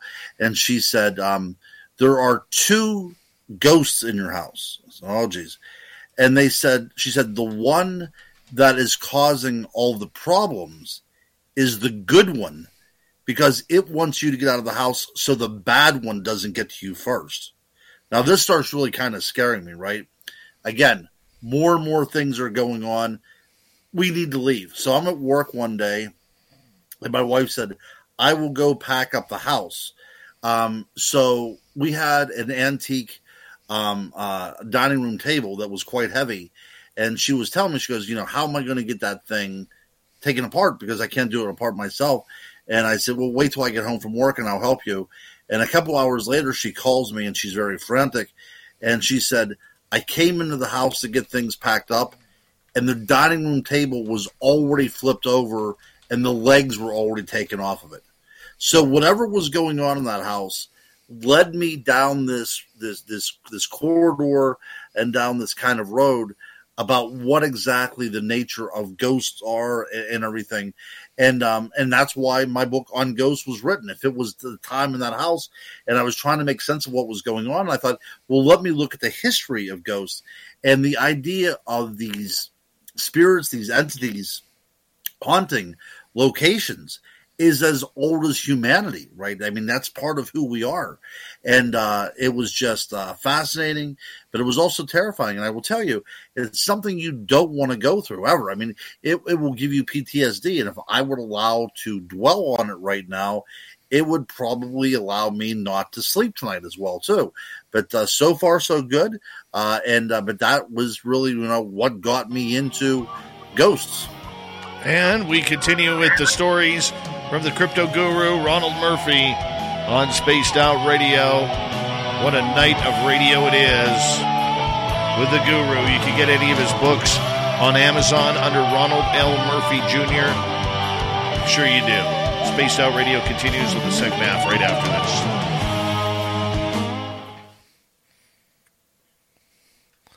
There we go. Ross Dogs, how you doing, buddy? I'll give you the old hat. What's up there, Guru? I'll tell you what, it's flying by. We have another, 29 minutes to go. We do. And the heat just cranked up in my place, so I'm opening a window now.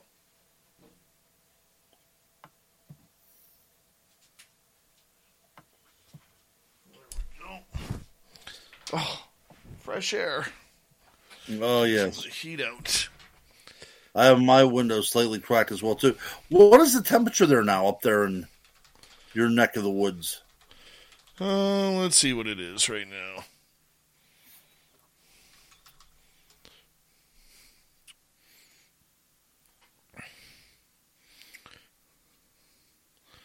Right now it's about 10 degrees Celsius.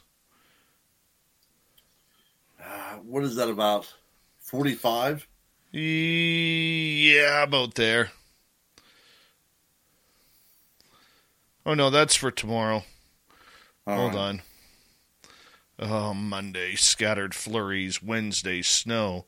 Thursday, snow. Friday, snow. Oh, for fuck's sakes. Wow. Let's view the 14-day forecast, shall we? Now, will your son go trick-or-treating up there? Oh, yeah. Up here, there's actually, believe it or not, nobody gives a care about your age up here. Mm-hmm. It's kind of cool. Yeah, that's pretty cool.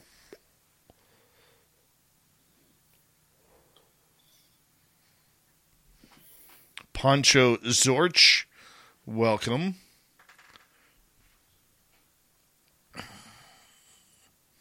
Charlie Don't Surf, how you doing? At Casper, we love all things sleep, so we thought it would be fitting to make a sale that covers, well, everything. Save up to 25% on mattresses and up to 50% on everything else you need for better sleep at Casper.com or a store near you through October 24th. Exclusions apply. See Casper.com/promo. Experience the joy of home suite hosting with help from Ashley. Get your home ready for company with guest-approved essentials now starting at just $999.99. And right now you can save on accessories store-wide to finish every look. Plus, take advantage of low monthly payments with 60-month special financing in-store only. Visit your local Ashley store to shop and save today. Subject to credit approval. No minimum purchase required. Minimum monthly payment, down payment, tax, and delivery required. See store for details. My state will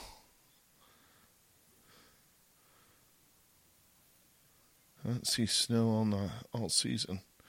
I'll send you some. I got 6 months of the white shit coming. Do you do any hunting up there, Dave? Somebody just said about I'm going tomorrow. Going tomorrow. Nice. I don't hunt. I don't have a gun. I don't have my hunting license. I'm my buddy's spotter. There you go. Yeah, so tomorrow we're going for grouse and a deer. Nice. Yeah. Yeah. Yeah, I haven't hunted since my dad passed away, but I do enjoy it. I do like to get out there. I like to take my gun hiking. Paradox Fossils, how you doing?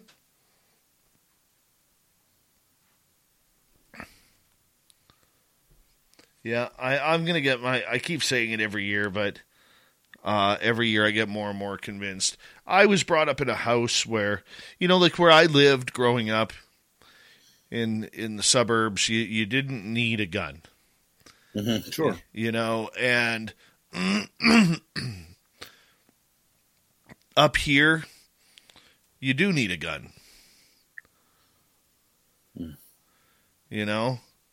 And and so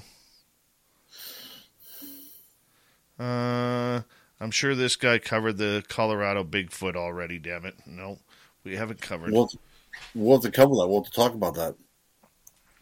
So, I mean, give you an example, Ron. A couple weeks ago, I went outside during one of the breaks, and I got growled at by a bear in my backyard. Oh, my goodness. Oh. Right? And it happens. You know? And you get mountain lion up there, too. Yeah, I've been growled at by a mountain lion in my backyard. It's your backyard, too. That's the whole thing. Yeah, like literally my backyard. You know? Got lots of deer here. So.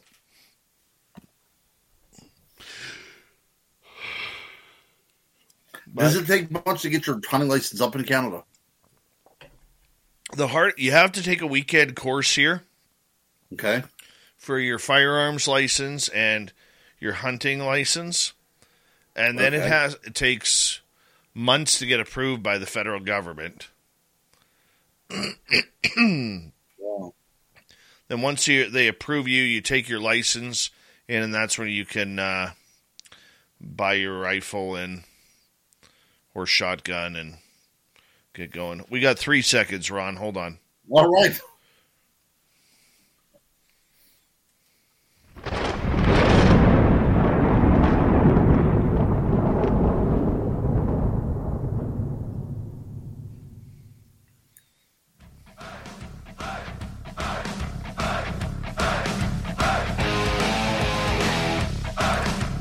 Second half of Spaced Out Radio is now underway. We got the guru here until the top of the hour.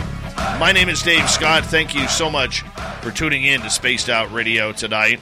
Reminder to all of you that if you've missed portions of this show or others, check out our free archives by going to youtube.com/Spaced Out Radio. Do me the favor, hit that subscribe button.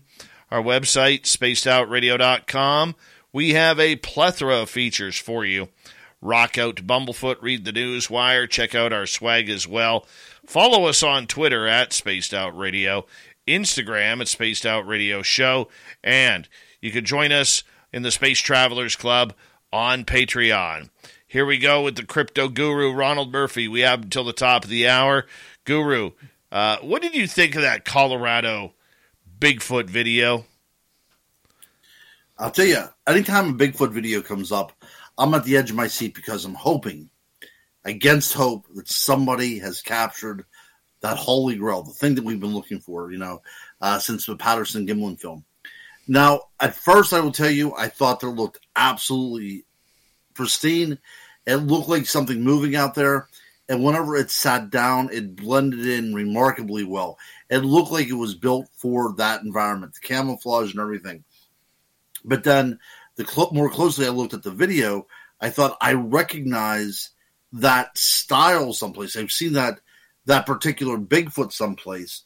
So then it started to make me believe that what we were dealing with then was some sort of costume. Although, if that was a mass-produced costume, it's either a great costume or somebody had to doctor it up a little bit. But the idea that people are going by on a train and this thing is seen walking and then it kind of squats down, great setup. But I think if it's an animal, if it's an elusive animal, and it walks whenever there's like a train going by, then we'd have a lot more footage of that. So I think what was going on there, it was a well-conceived hoax. It was a great premise, but I think if there was a Bigfoot there, because it blended in so well with that kind of scrubland in which it was filmed, that why wouldn't it have just stayed put, and why did it get up and move anyways? Whenever that train came through.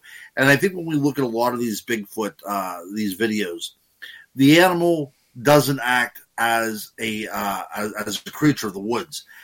Instead of fleeing into the background, into the wood line, it always walks, perpendicular to the woods so you can capture it on film for those few seconds.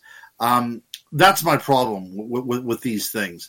That even whenever you look at deer, very rarely will they bolt out into the open. They will try to get to the safety and the shelter of the trees as quickly as possible.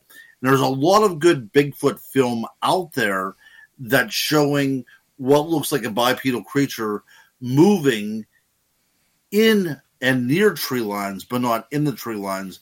So I become very, very doubtful that that's what we're seeing on that is a Bigfoot. But they do make great money shots whenever it comes to reality TV.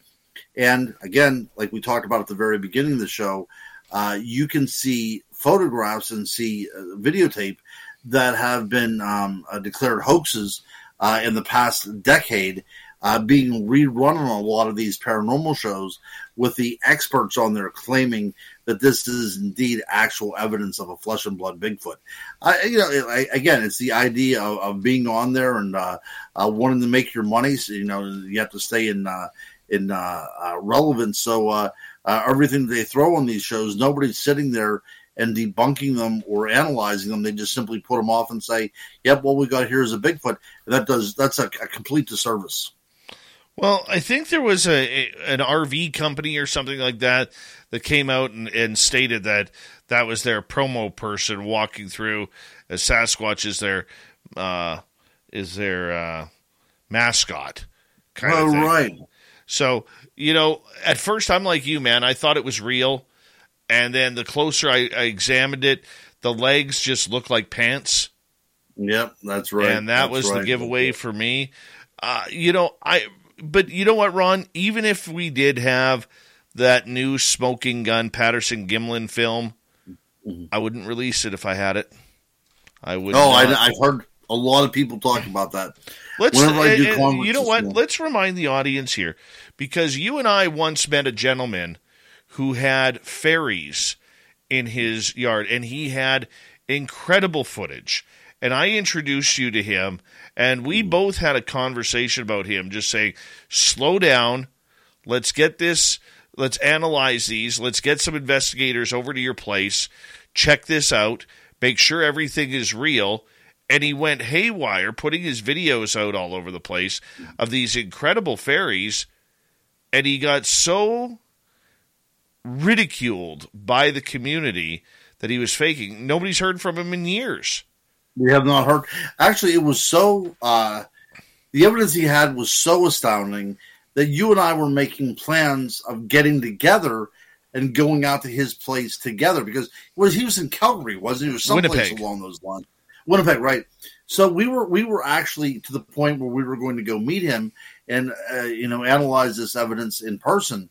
But like you said, we don't know what happened to him. I've reached out to him a number of times, and apparently the email and the phone number that I had for him is no longer operational. So it's been about 5 years, I think, 4 years since I tried to get in touch with him. So I have no idea what happened to him, if somebody, came to him, or if he just went off the deep end and said, I'm done. But, yeah, absolutely, that's something that should not have been made common knowledge without the proper introduction for that. Absolutely. Now, why do you think that is? Why do you think you got to be protective of any video footage that you capture? I do think there are people out there that don't want this stuff disseminated. I think there are people out there that know, or at least have some sort of knowledge that we don't, that these things are out there, and at least a generalized idea of what their makeup is. And they are trying to keep the truth from us because they, being the government or people in power, they don't want us to act in a way they predict that we would act, right? Mobs or whatever, tearing down the government fabric or whatever. But I don't think that would necessarily happen. But I think that that's what they're trying to do. They're trying to protect us from ourselves and kind of spoon feed us their versions of stories. But I think that's pretty unfair. But yeah, I agree with you. Even what you said about the Bigfoot film. If anybody does come up with absolutely credible evidence, you can't just say, hey, I'm going to go to 60 Minutes or something like that. It's going to have to be something that is very, very well planned out, and there's going to be people that are involved, so you don't end up dead or missing or what have you. Because I truly think that would happen. I really think it would. And I'm not talking about necessarily a shadow government. I'm talking there's a lot of very, very bad people out there and weird people out there that would take a shot at you for less than that. Oh, I absolutely agree with you. Absolutely agree. And I don't think with the way CGI and now AI is starting to come around, I don't think we'll ever see a high-quality video of a Sasquatch or a Dogman or any cryptid after that. That's kind of sad. It is sad, and my kids watch TikTok all the time, and there's one channel on there that has a great stories about encounters with cryptids. And as I was reading through the comments, I found out that all these stories were AI generated. I just assumed that they were actual stories, but no, they were all AI generated. So not one of them had any kind of semblance of reality to them. But that's the other problem too, is that people are going to start going to AI to come up with stories, and then these make-believe stories are going to become part of our culture. So now we're telling and retelling stories that are artificially generated, although we're accepting them as face value, which is another sad thing too. Very true. Very true. All right, well, let's get into some Bigfoot stories that you do believe are real. Mm-hmm. Ape Canyon, man. Ape Canyon, we'll talk about Halloween. That's still one of these very, very frightening stories to me. A group of miners go to a place called Ape Canyon, right? So named because, people believe that there were apes inhabiting this particular area. Again, this is the Pacific Northwest. It might be California. I'm not quite sure. I believe this is the 1930s. And as the story goes, they're at the mine, they made their claim.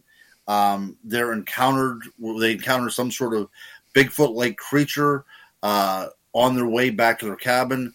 One is shot at, were shot and killed, what have you. The people get back to their cabin, and as soon as night falls, all hell breaks loose, right? There's creatures from a ridgetop that are throwing rocks down into the cabin. They're trying to punch holes through the walls, trying to get in through the windows, trying to get in through the doors. The miners are shooting at them throughout the night. This is actual warfare going on up here in Ape Canyon. And then, of course, the next day, they hightail out there and go back to civilization. But one of the people that encountered these creatures said that he did not believe that what they were dealing with necessarily was flesh and blood animals, and they're talking that these things they encountered may indeed have been demons, in the words of one of the authors who was an eyewitness to this particular incident.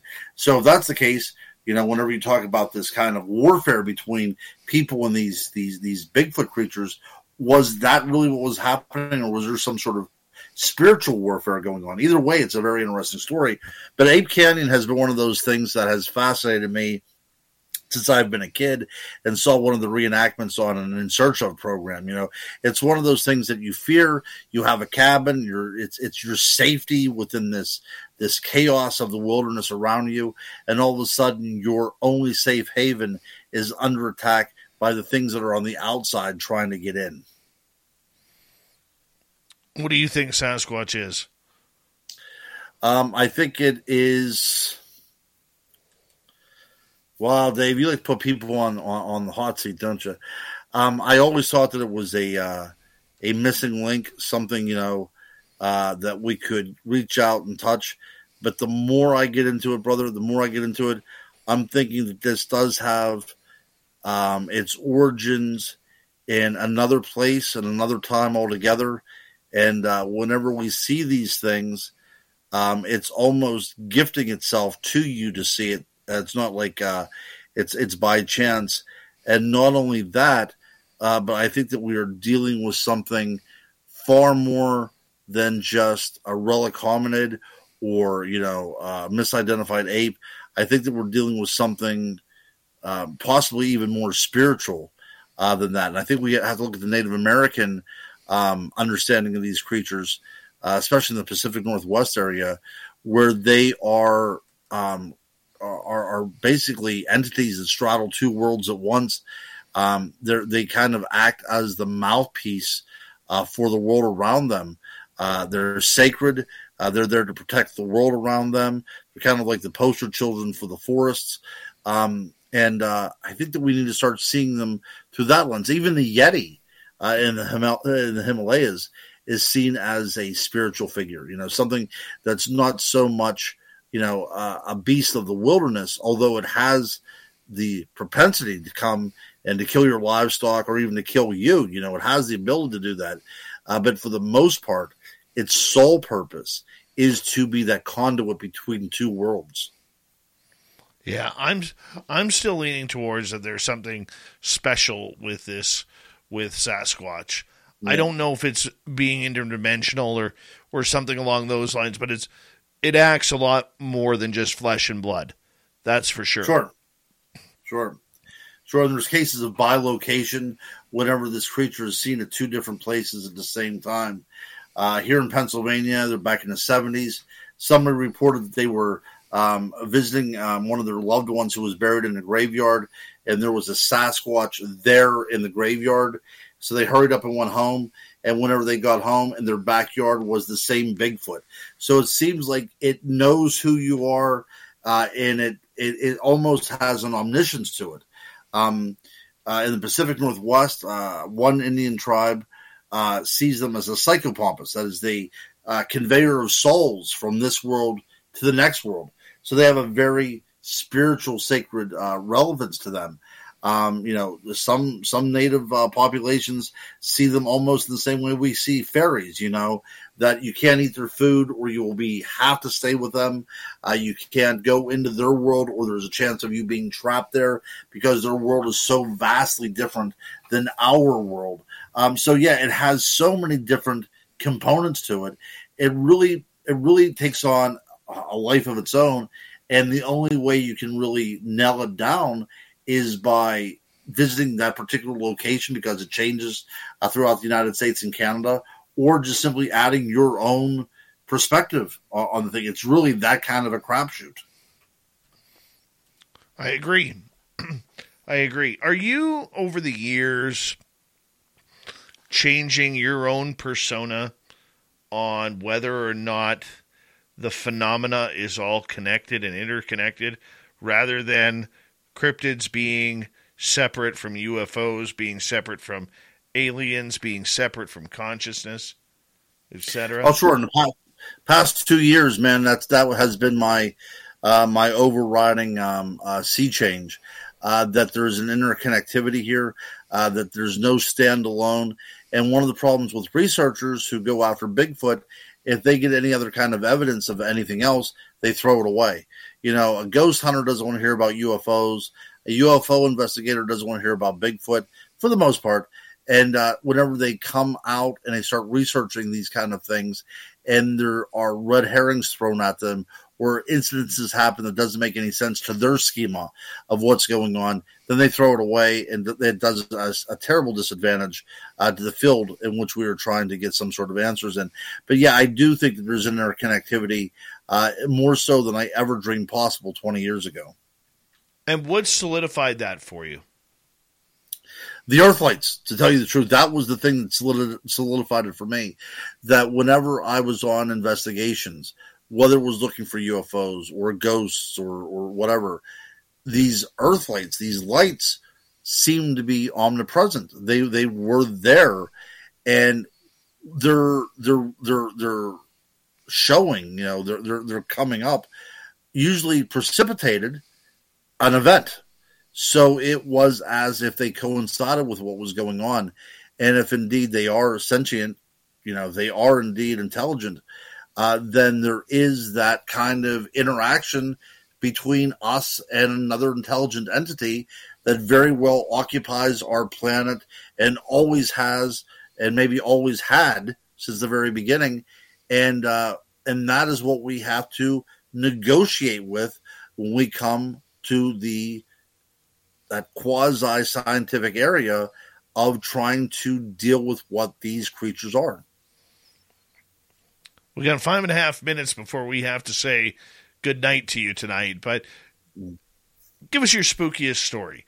One that's creeped you out. One that you love to share around Halloween.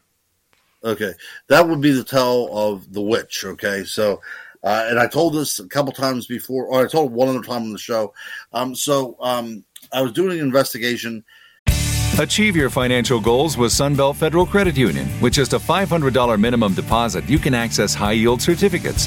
10 months with 5.27% annual percentage yield, or 18 months with 5.33% annual percentage yield. Visit your nearest Sunbelt Federal Credit Union location and learn more at sunbeltfcu.org. That's sunbeltfcu.org. SFCU is federally insured by the National Credit Union Administration. As a roofer, I'm always on the go, so I need to be able to get things done from anywhere. That's why I partner with Beacon. With the Beacon Pro Plus app, I've got the brands I depend on, like Certainty Landmark Pro, right at my fingertips. It's like having my Beacon rep in my pocket 24/7. I rely on Beacon because I never stop building, and neither do they. Now through November, purchase Certainty through Beacon Pro Plus and earn up to $750. Beacon, always building. At a place where a witch was burned at the stake, right? And her claim was that in 100 years from that time of her death, she would send enough water to quench the flames. And as it happened, 100 years from the date of her execution was the Johnstown flood. Okay, so where this happened, this is where I see a lot of the earth lights. This is where we were investigating the werewolf claims. This is where a lot of weird things happen. So I was down there on an investigation. We go to this one particular train tunnel where back in the early 1900s, several people were killed because the train exploded. And a couple of the people that I were with, two of the females, went inside the train tunnel. They went through the gate that closed it off, and they went in there. And very quickly, we noticed these orbs that were dripping up from the ground. It looked as if like they were dripping from the ceiling, but they were actually coming up from the ground. You couldn't see it with the naked eye. You could only see it with the camera. And the orbs were swirling around the two women in there as if they were being evaluated. And the one orb actually landed on the one girl's face through our optics that we had, to the point that she complained that she had a headache. So it was from multiple views, multiple cameras. This orb was on her head. We could not see it with the naked eye, but she could definitely sense something was going on. So I thought, this is above my pay grade. We need to get out of here. We start going. By this time, it's pitch black outside. And as we get to the crest of the ridge, we see these orbs again jumping back and forth the trail. Now, the orbs are reds and greens and yellows and blues, very vibrant colors, almost looks like LED lights. We approach it. They immediately go out, and then from the woods, you start hearing whispers. It sounded like a cacophony of voices that slowly picked up pace to the point that the whole woods were just filled with these very female-sounding whispers and chanting going on. We got out of there as quickly as we could. I feel myself being hauled backwards. The scarf that I had around my neck was now gone. Whatever took it, I don't care. Get to the car. One of the girls that we were with claimed that she had a burning sensation. She pulled up her shirt. She had scratch marks down it. It was an insane night, right? No way to make hide nor hair out of it. It was just an insanely active night, okay? So I'm thinking about all these instances whenever I'm going back home. I get to my house. I open up the door, and I immediately jump back because I see a light on in my house. I knew I didn't leave a light on. So I sneak on in, and I see in the kitchen, the light that was emanating was my stove. All four burners were on. Now, remember, I was investigating a witch that supposedly was burned at the stake. So I turned off the oven, hurry up and get back outside. I was smoking at the time. I had a quick cigarette, get my nerves back and everything like that, take a couple deep breaths, go into my house, go to hang up my coat, and there on the coat rack is the scarf that was pulled from me down at the place where we were investigating. So that was one of the places, again, that is a scary thing. It frightens me even thinking about that now. But that's one of the instances that I have absolutely no I can't be a skeptic about it. I don't know what happened. I have no idea. Something took a scarf off of me at a location that was about 18 miles away from my house. And by the time I got back home, it was able to turn on all the burners on my stove and put my scarf back. How did you feel about that? How did it affect you? Violated. That's truly how it is. Something knew about me and was able to give me a warning sign and telling me basically to keep out. And I felt horribly, horribly violated by it. My goodness. Yep. My goodness. Yep. Guru, we got 1 minute left with you. All right. Guys, if there's anybody in Western Pennsylvania tomorrow, I will be speaking at the Derry Area Historical Society at 4 p.m. talking about haunted Westmoreland County, which is right in the shadow of the Chestnut Ridge where I do all my research. And then at 6 o'clock, and then at 7:30, and then again at 9, I will be leading 3 ghost tours of Derry, Pennsylvania, looking for things that go bump in the night there. So be there tomorrow, 4 o'clock until 9 p.m. You don't have to stay the whole time. You can go in for one of these hour tours at any time. And then a week from today, Friday, I will be doing a reproduction of a Victorian seance in Blairsville, Pennsylvania. And after that, I will also be doing 3 ghost tours. The favorite one of mine will begin at midnight. So that's if you want to do something Halloweeny this weekend and you're in Western Pennsylvania, stop by Derry tomorrow or Blairsville next Friday, or do them both. That would be awesome. Guru, we should mention that everybody can buy your books on Amazon under Ronald L. Murphy Jr., Yes. and you got a great number of books out there. Congratulations on your success, and we'll talk to you before the end of the year, my friend. Thank you, guys. Thank you. I love you guys. Have a good one. Coming up next, Steve Stockton from Among the Missing has a story about Mount Everest. Then, little Timmy Senor, our resident Timbit, joins us for the UFO Report, a jam-packed hour number 3, coming up next on Spaced Out Radio. Stay tuned.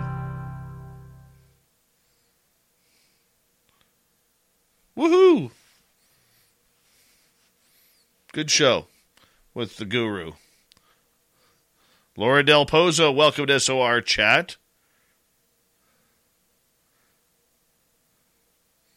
Beautiful. Beautiful show with the Guru. I will be right back, and stick around. We got lots of show left.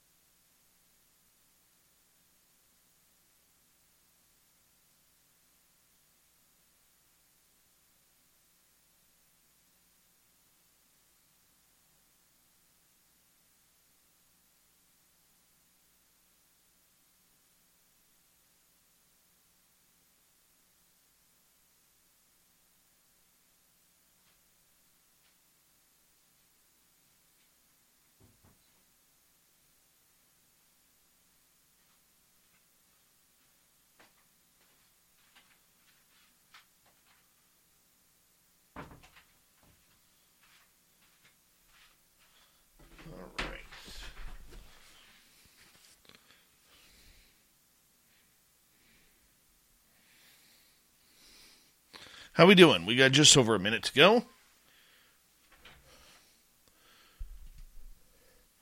Little Timmy Senor dressed up like Sprockets from Saturday Night Live.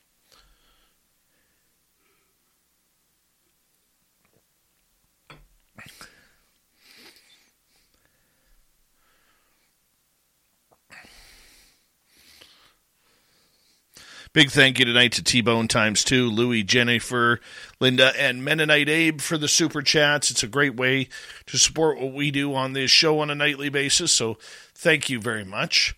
And, of course, a big thank you to all of you who have hit subscribe and rang that bell this week. We very much appreciate it as we are drawing closer. 120 subscribers to go till we reach our 24,000. So we appreciate that very much as we continue to grow here. And don't forget, you can do some great shopping at spacedoutradio.com. We do not have ugly swag, people. We do not have ugly swag. It's one thing that I am very, very strict about.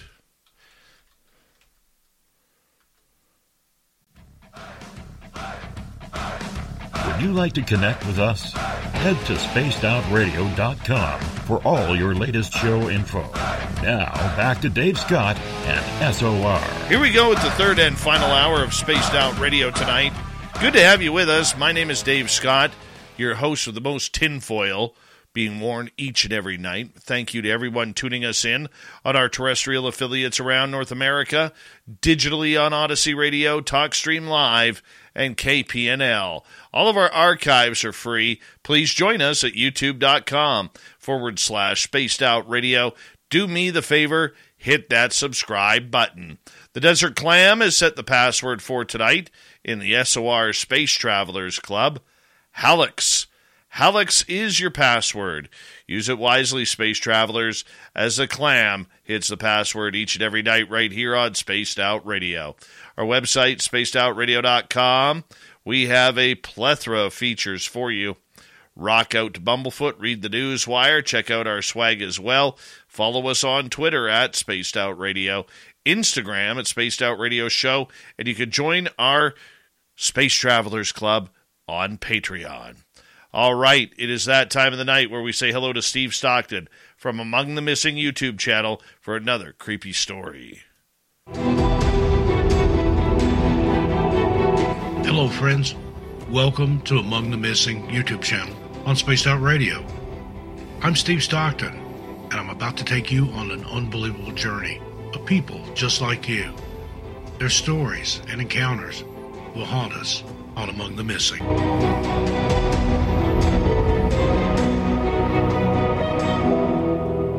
George Lee Mallory and Andrew Sandy Irvine went missing from Mount Everest in 1924. Two British mountaineers, George Lee Mallory and Andrew Sandy Irvine, disappeared while trying to reach the summit of Mount Everest. Mallory was an accomplished rock climber who had demonstrated his abilities as a high-altitude climber on previous expeditions to Everest in 1921 and 1922. On the other hand, Irvine lacked experience in Himalayan and high-altitude climbing, but was skilled at repairing the oxygen equipment used by the British climbers at high elevations. Mallory made two unsuccessful attempts to climb above 28,125 feet without extra oxygen, but during his third expedition, he understood their benefits. Irvine's skills in repairing equipment and his lightweight oxygen system played a vital role. Regrettably, their oxygen tanks proved to be unreliable, with a total of 38 leaks occurring that year. On June 6, 1924, Mallory and Irvine began their climb from the top of North Col at 23,100 feet after having 10 sardines for breakfast. Their objective was to reach the summit within 3 days, and they borrowed a camera from Howard Somerville. Noel Odell, a geologist, spotted Mallory and Irvine climbing the second step of the mountain skyline on June 8. Despite being at a lower altitude than anticipated, Odell was confident that they would reach the summit. However, a snow squall hit the upper slopes, and upon reaching the high camp, Odell discovered fragments of oxygen equipment in Mallory and Irvine's tent. Irvine was getting their oxygen canisters ready before embarking on their summit attempt. Regrettably, Odell never laid eyes on them again. Odell spent the entire night searching for any signs of life above him when he returned to the North Col. Unfortunately, he did not find any. It took him 2 days to climb back to Mallory and Irvine's last camp, but he had little hope of finding his fellow climbers. No one had returned to the tent, which forced the expedition to accept that Mallory and Irvine were gone forever. The summit was thought to be close at hand before news of their tragic end was revealed. They had set out from Camp 6, situated at a height of 26,700 feet, and were steadily making their way towards their goal. With their expertise, it was expected that they would exceed the previous record of 28,000 feet. Dr. Theodore Howard Somerville, who personally achieved an altitude of 28,000 feet on Mount Everest, stated that the air is very thin at 27,000 feet. To move even one step forward, one must take 10 deep breaths due to the lack of oxygen. Dr. Somerville explained that the fatigue experienced when taking a single step is similar to that of running a 100-yard dash at top speed at sea level. After Mallory and Irvine's failed expedition, there were doubts about the possibility of humans reaching the peak of Everest. Nevertheless, others persisted, knowing it was impossible to survive on the summit without artificial air. During the 1930s, emergency flares and a functioning torch were found at Mallory's campsite. It's possible that Mallory forgot these items, which could have been used to signal his companions for help later on. In 1999, Eric Simonson led an expedition that discovered Mallory's body at a height of 8,155 meters. However, Irvine's body and Somerville's camera, which Mallory had borrowed, are still missing somewhere on the slopes of Everest. Mark Sinnott, the author who participated in a 2019 expedition led by Jamie McGuinness from New Zealand to uncover the mystery, discloses in his book, The Third Pole, that the Chinese might have discovered the remains of Irving and the camera and then concealed the evidence. Well, we say thank you to Steve Stockton from Among the Missing for another spooky story from Mount Everest. You can hear more by going to youtube.com/Among the Missing and listen to more stories for free just like that. All right, from the mysterious and the missing to the UFOs above, here comes little Timmy Senor and the UFO report. Nobody's going to know. They're going to know.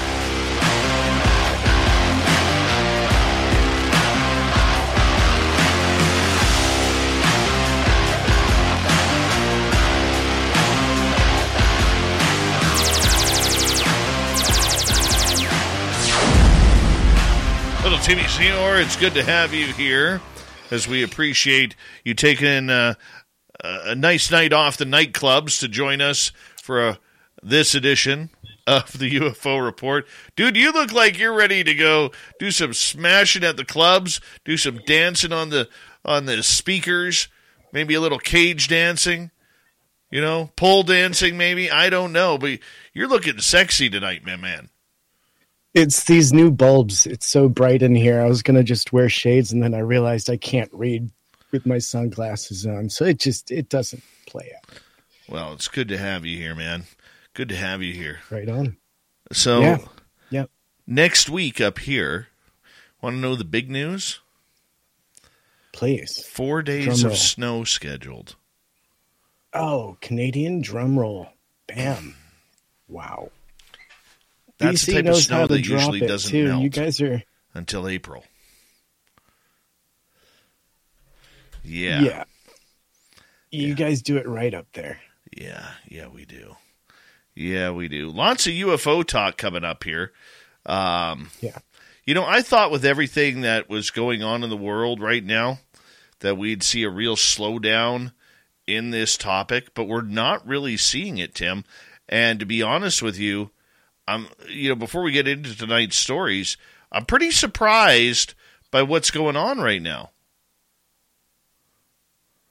I mean, I'm not.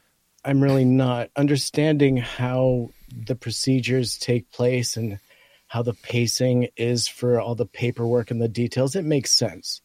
And, we had Congress that was taking a hiatus, so that put things on hold, at least what appeared to be on hold. But obviously there's been a lot going on in the background. And then again, we have something coming again in December with perhaps some more whistleblowers. So the ball is rolling.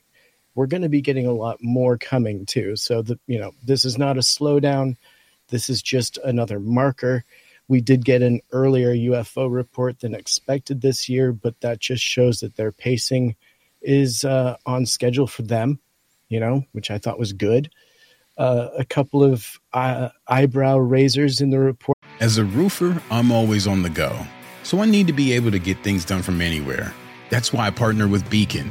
With the Beacon Pro Plus app, I've got the brands I depend on, like Certainty Landmark Pro, right at my fingertips. It's like having my Beacon rep in my pocket 24/7. I rely on Beacon because I never stop building, and neither do they. Now through November, purchase Certainty through Beacon Pro Plus and earn up to $750. Beacon, always building. With the Lucky Land Slots, you can get lucky just about anywhere. This is your captain speaking. We've got clear runway and the weather's fine, but we're just going to circle up here a while and get lucky. No, nothing like that. It's just these cash prizes add up quick. So I suggest you sit back, keep your tray table upright, and start getting lucky. Play for free at LuckyLandSlots.com. Are you feeling lucky? No purchase necessary. Void where prohibited by law. 18+ terms and conditions apply. See website for details. No big surprises for people that are insiders, obviously, or people that are aware. But to the GP, general public, this could be some eyebrow-raising information hitting the headlines. But yeah, a lot's going on, and this isn't all of it either, right? We're getting a lot more. So exciting times as far as UFOs go. You're right. And there's alleged word that David Grush is going to actually get his private skiff meeting with Tim Burchett and everything. And you know how I feel about those. I'm not a fan of those whatsoever. But, even though I'm not a fan, that's a personal opinion. It still is a step in the right direction that information is being transferred. Totally agree. And Tim Burchett is the kind of guy that may not be able to distribute the details, but will be able to give his general take at least. And I think by his reaction, it'll be very clear how things go in that skiff. What do you expect to happen? I expect confirmation, perhaps some names in some places. It wouldn't surprise me if some of the names that you and this community are well aware of get dropped in there as far as who gave Grush some of this information. I expect details to be exchanged. All of those questions that we know Tim Burchett will have, I think will get answered in there with an honest, detailed answer. Because you and I both know a lot of those answers, right? It's just a matter of them becoming public. They'll never become public, but at least Tim Burchett will get those hopefully direct from the horse's mouth, and maybe that will lead Tim Burchett down a road of truth where he can follow some of those threads. That's what I expect. That's what I hope. That's what was promised. So I fully expect that to take place, and I think this is a massive move. This is huge for them to get that time in a skiff. This is what we've been hoping and waiting for. So it's good news. All right. And once again, the Pentagon 2023 UFO report has allegedly been given to Congress. This is coming from News Nation. What are you hearing on this? Yeah, there's obviously some pretty big takeaways that we can kind of hit. And according to them, more than 270 unidentified anomalous phenomenon, more commonly known as UFOs, were reported to the All-Domain Anomaly Resolution Office, AARO, between August 31st, 2022 and April 30th of 2023. And according to a new report from the United States Defense Department, most reported sightings of UAPs continue to center around military bases and restricted airspace. And so a phenomenon the report attributes to a collection bias. So the report attributes recent testimony from reputable sources as one way the stigma surrounding UAP sightings has been lessened in recent years. And so the bias these bias has been lessened by reporting from commercial pilots showing a more diverse geographic distribution of UAP sightings. And while the report found no instances of illness or injury, there were possible flight safety concerns. So, however many reports from military witnesses do present potential safety of flight concerns, and there are some cases where reported UAP have potentially exhibited one or more concerning performance characteristics, such as high-speed travel or unusual maneuverability, according to this new report. And so it didn't take or find any risk necessarily directly to the military, while the mere presence of UAP in the airspace represents a potential hazard to flight safety. None of these reports suggest that the UAP maneuvered to an unsafe proximity to civil or military aircraft, positioning themselves in flight paths or otherwise posed a direct threat to flight safety of the observing aircraft, according to this report. So we know that Burchett is going to be coming forward and offering more on these briefings, but in terms of characteristics, we know that this report has found that the vast majority of UAP shapes were reported as orb, round, or sphere, nearly 25%, and then 53% of these sightings did not report a shape. So 6% reported an irregular shape. Rectangle, triangle, disc, cylinder, oval, and, quote, ambiguous sensor contact were all reported in 6% or fewer incidents. So all in all, 79% of sightings reported of the UAPs have have no visible lights. Again, so 79% had no visible lights, while 21% reported seeing accompanied lights. Okay, and so, this is very interesting information. The report, we have more to cover, but some of your first takes, knowing that the big points here were that the report finds most sightings continue to be near military airspace. Second of all, the orb and sphere most commonly witnessed, and then no instances of injury or illness related to UAP. So those are kind of the big three takeaways.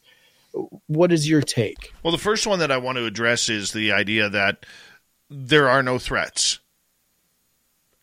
And yet that goes against the grain of what so many people like Ryan Graves, the former fighter pilot, are saying, David Fravor, another former fighter pilot. I'm not putting those guys down, okay? Not putting them down. They are pro. They are pros. They know what they're doing. Okay, but we also have to know that somebody like Ryan Graves is also looking to cash in on the threat narrative with his companies that he has established. Okay, and the more it comes out that there is no threat against these against airplanes, commercial, domestic, civilian planes, I love it. I love it because it proves everything that we have been saying on this show, that there is zero threat narrative regarding UFOs. Okay? UAP on a different matter, with a lot of the sightings, this gets to your next point, with a lot of the sightings that are happening over military or nuclear installations, guess what? There's a lot of countries out there that would love to learn American technology. See what the Americans are hiding, performance of whether it's 35-year-old Apache helicopters, 40-year-old F-18s or F-16s or F-15s, or the newer versions of the F-35 and F-22. That makes sense to me, okay, that a lot of these incursions with the UAP are actually happening on military bases. Because with the way the world is right now, everybody's spying on everybody. Don't think for a second that that isn't happening. And when you can hide someone in a forest, say a couple miles away from a military base, and they put up a silent drone that can be looked at, maybe seen on radar, okay, but not causing any issues, that's a UAP, Tim. Okay? So I think with this report, if we break it on down, and yes, I'm biased here, but once again, we are seeing the difference between UAP and UFOs. No threat from UFOs. UAPs are hanging around military installations. Well, guess what? With all the crap that's happening in Israel right now, wouldn't you, if you were, say, pro-Hamas or pro-Hezbollah or pro-Iran, wouldn't you want to be seeing what the military installations are doing for maybe preparation for something bigger? It's a chess game right now. And I think that's where we need to start realizing that there is separation. And once again, I love it because it confirms, we're in the minority here, Tim.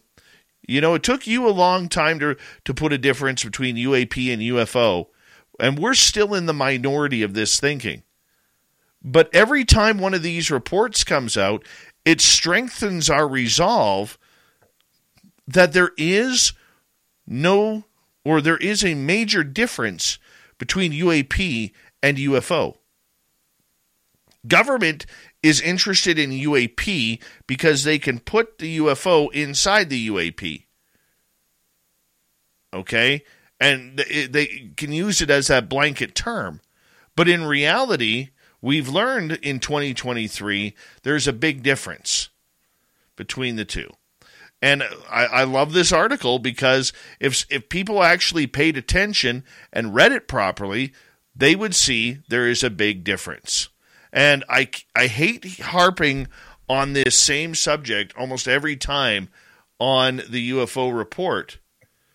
But all these reports that you were saying continue to defend what we as ufologists have realized.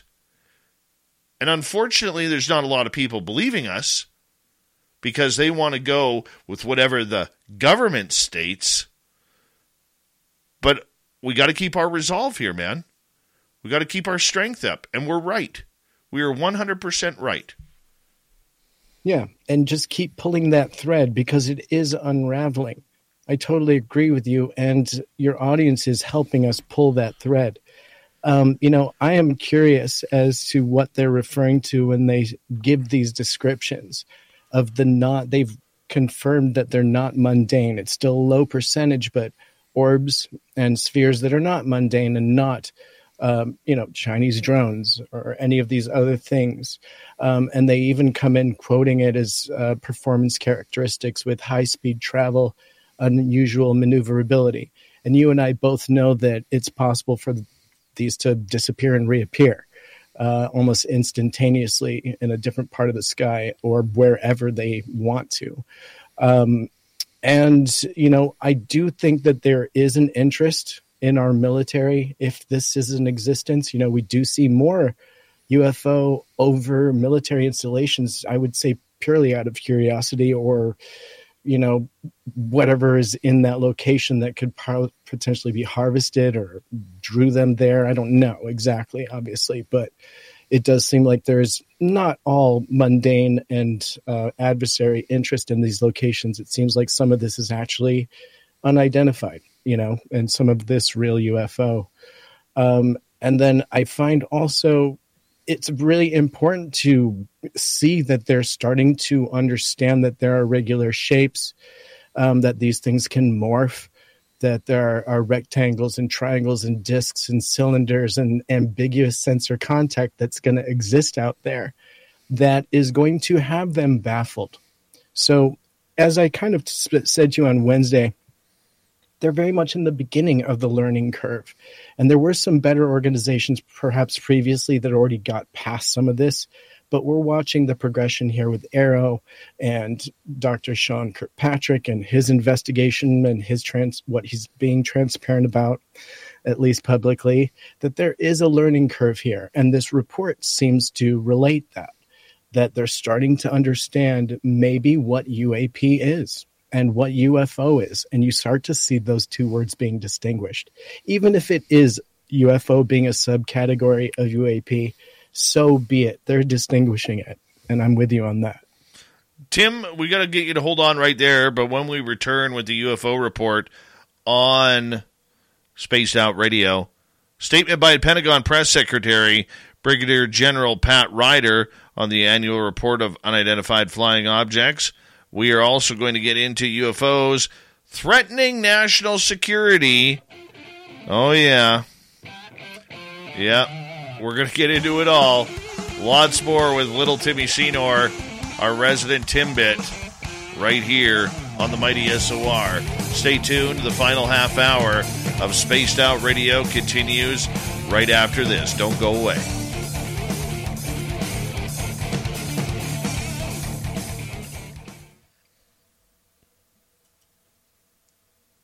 There we go, buddy. So, I know you're a skater. Do you ski or snowboard? I used to ski. My knees just can't handle it anymore. I'm going to be skiing this year. I can't wait. I'm going to be reintroducing my kids to it. We lived in California for a long time, and I was up in Tahoe every weekend. And all my younger, well, now my older kids, but at the time they were my youngest, they all learned to ski.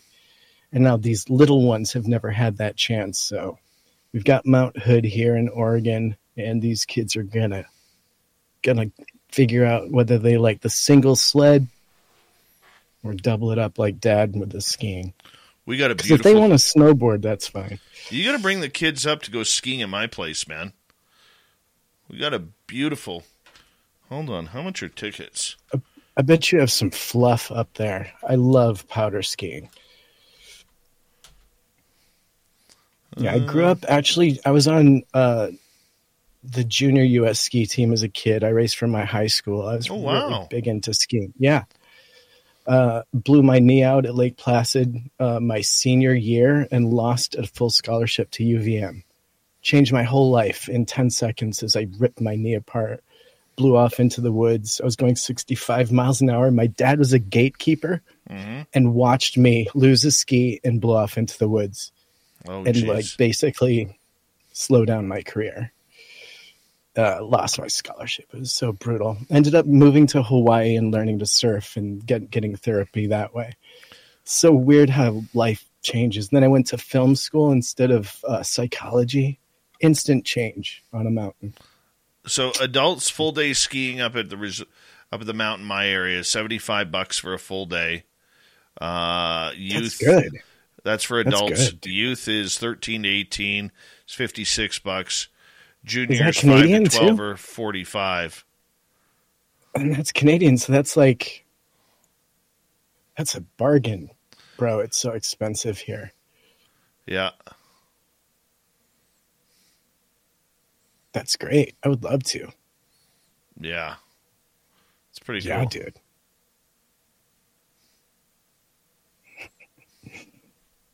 Jimmy Goodall is in the house. Little Jimmy Goodall.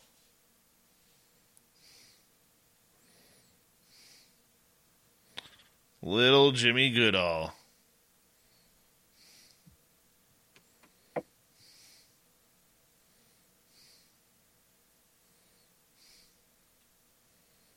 Yeah. So what are you doing this weekend? Did we already talk about this? I work tomorrow morning till 1. And then after 1 o'clock, I'm picking up my buddy Mark, and then we're going hunting. And then I think we got a ghost tour tomorrow night. Whereabouts? Anywhere I know? Just at the museum. Sweet. And the haunted then museum. Sunday, extremely haunted. Sunday, museum. I got to do my wood pile.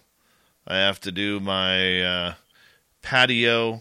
Put my garden hoses away, because the snow is coming.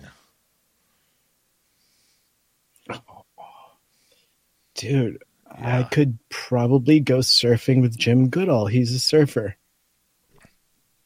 That would be so much fun. I learned to surf in Lahaina, Maui was my home for 16 years. Mm-hmm. So, but yeah. Crazy. Simon the Likeable, how you doing? I had spaghetti for dinner tonight, and I put way too much hot sauce on. Way too much hot sauce. That is not spaghetti. That is chili. I don't Chili care. I on put hot pasta. sauce on everything. You're hilarious. No, I get it. I get it. You're so funny, this guy. I feel so bad for that leather seat you're sitting on right now. Oh, spaghetti. Real Italiano style with lots of hot sauce. Hey, come up here, little Jimmy Goodall. We're in full swing with fall right now.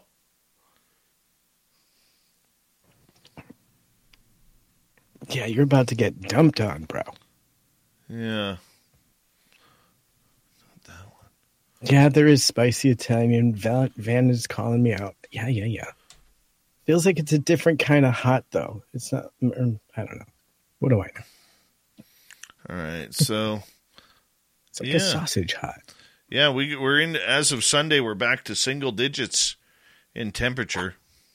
So, what are you gonna take the shorts off and put on long pants yet, or don't know? You really do fight the shorts thing. I'm in shorts right now. Here we go. You sure are. Hopefully.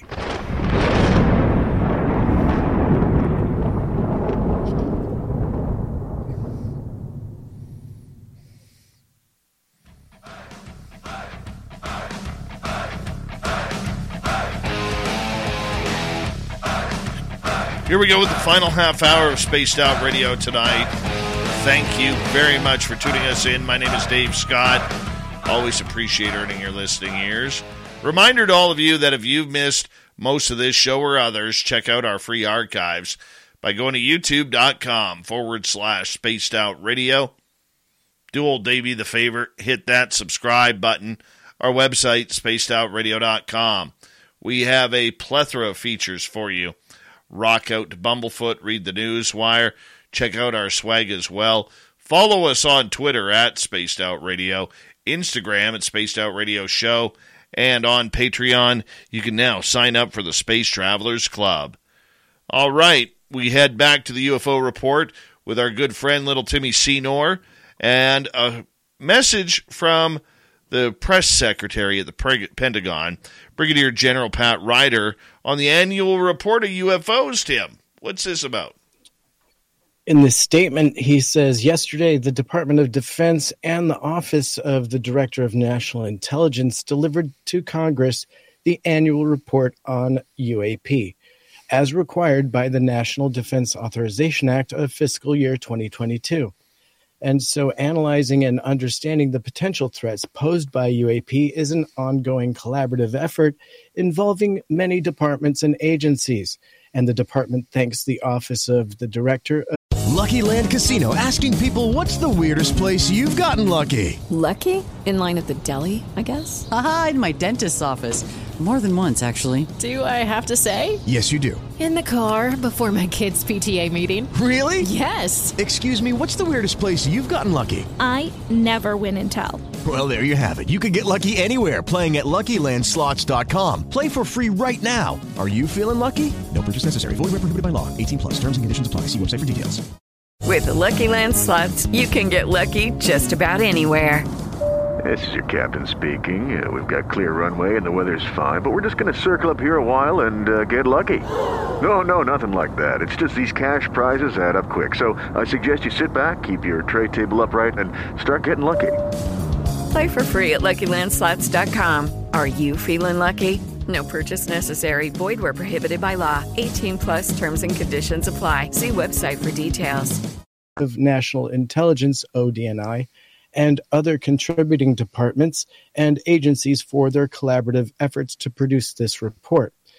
The safety of our service personnel, our bases and installations, and the protection of U.S. operations security on land, in skies, seas, and space are paramount. We take reports of incursions into our designated space, land, sea, or airspaces seriously and examine each one.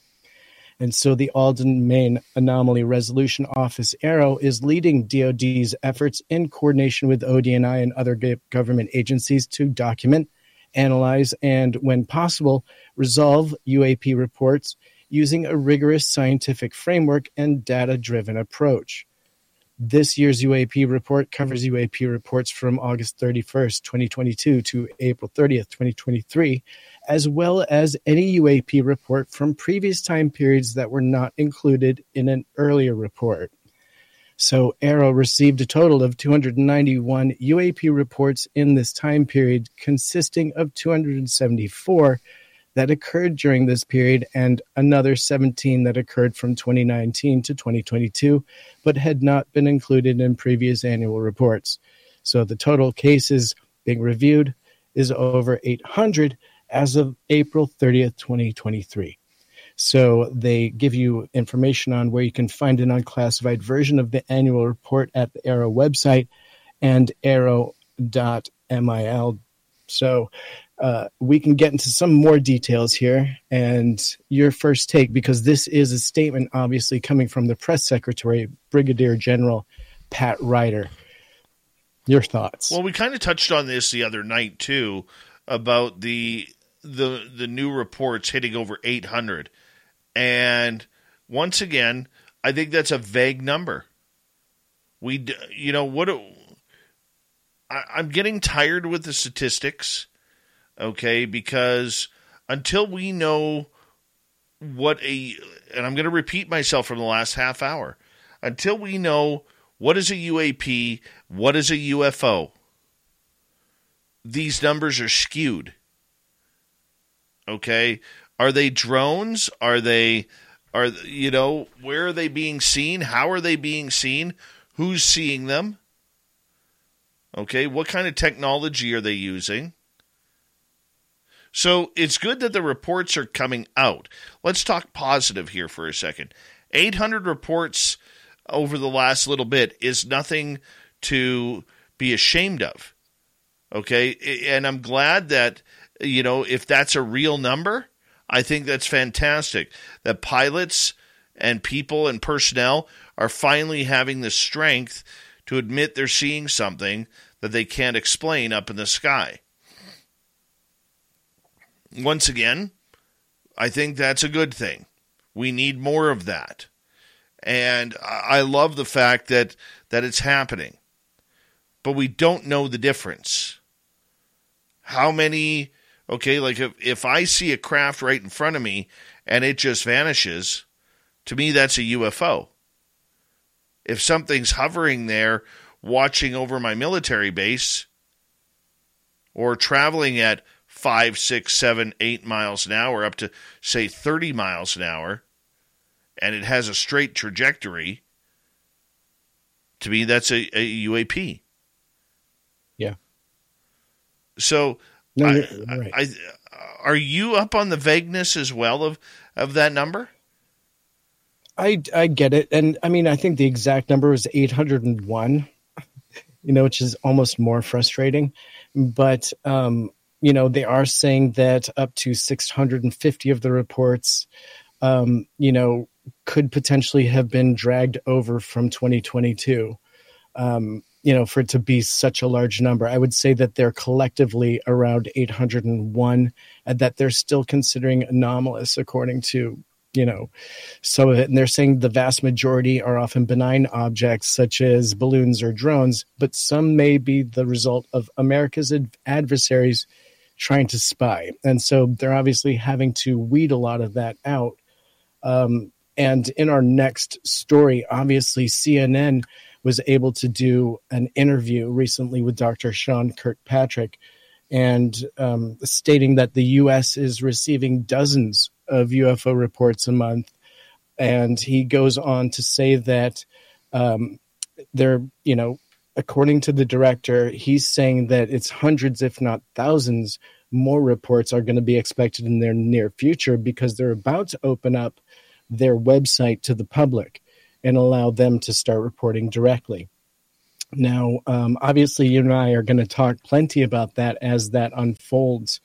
But I think that it's important to consider that, at least from what we're seeing, they're saying here in a quote that there are some indicators that there are concerning attributes out there that is not foreign activity. And so they're saying that they're investigating those incredibly hard.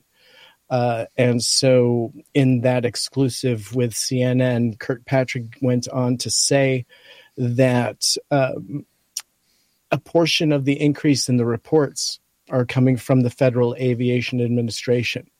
And I think that that's almost as important to note as anything else, because in the past, we had seen those kind of pushed off to the side. We'd only seen military reports. So we are seeing baby steps towards understanding where to at least find some of these reports before they start calling everything Starlink. So, we see here that about half of the reports contained enough data that they could be ruled out as mundane. But that's still heavy in that interview for him to say that still rules out half as being something that's not mundane. Now, he goes on to say that only a very small percentage of the observations have interesting signatures, such as high-speed travel and unknown morphologies.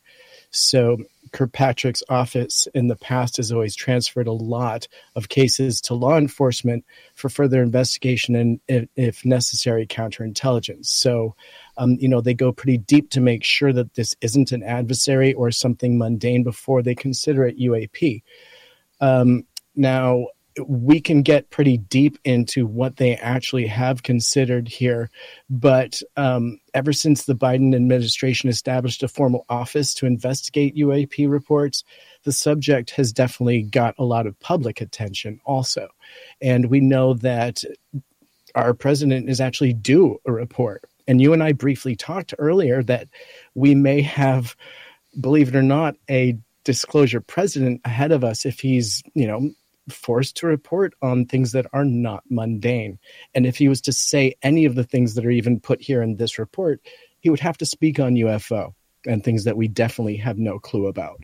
So I'm pretty excited to talk a little bit further about the new submissions that are going to be coming from the public. But Dave, I've kind of spoken a lot here. I'd love to hear kind of your take at this point, because we know that Kirkpatrick can be pretty dodgy when it comes to straight shooting on this topic. And so what do you think about his clear response here to this sensational claim that half of this is potentially still unknown? Well, first off, Sean Kirkpatrick reminds me of my former sports director, where every day was a rainy, cloudy day. Okay? And I never understood it because we didn't work hard. We worked in sports. We could go to any game that we wanted via our press pass. Got free golf at all golf courses, okay? And anything we wanted to try, okay? We got some good pull. You wanted to go into the best bars and clubs in Vancouver, just flash your press pass. They let you in, right? And that's the way it kind of went. Well, Sean Kirkpatrick reminds me of my old sports director, where every day was the worst day ever. I mean, this is a guy who is literally, if he embraced his job, has one of the greatest jobs in history. History. Okay? No, he's not going to lead an army into the battlegrounds of Europe or the Middle East. But the impact he has the potential to have on the world, yes, that's a stressful position, but wouldn't we all want that job?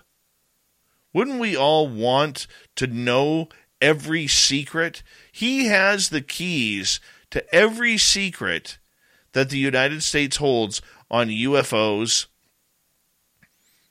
on is there life out there somewhere. He has the keys.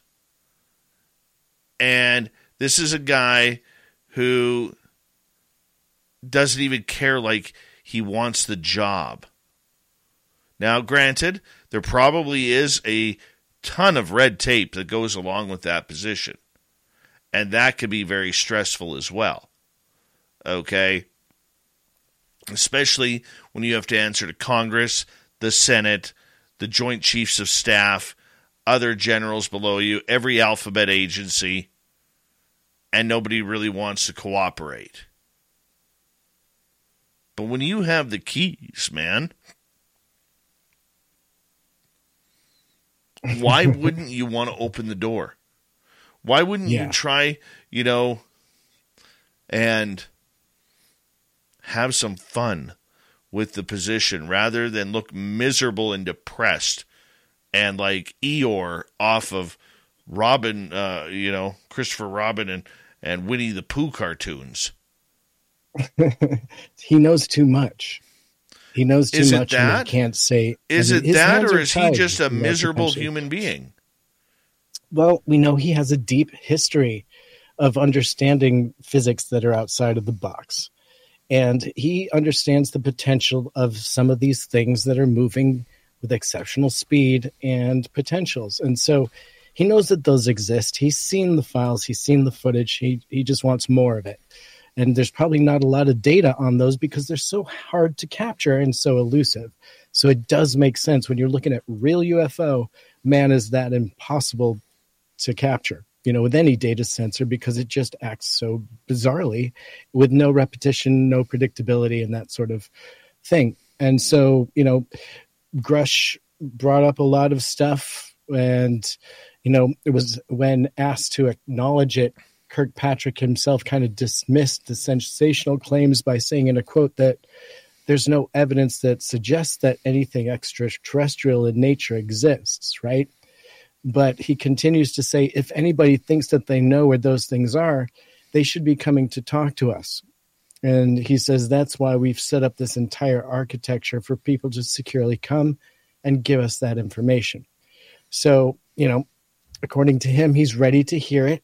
I'm sure if there is a skiff available, that's the place that he can receive that if he hasn't already.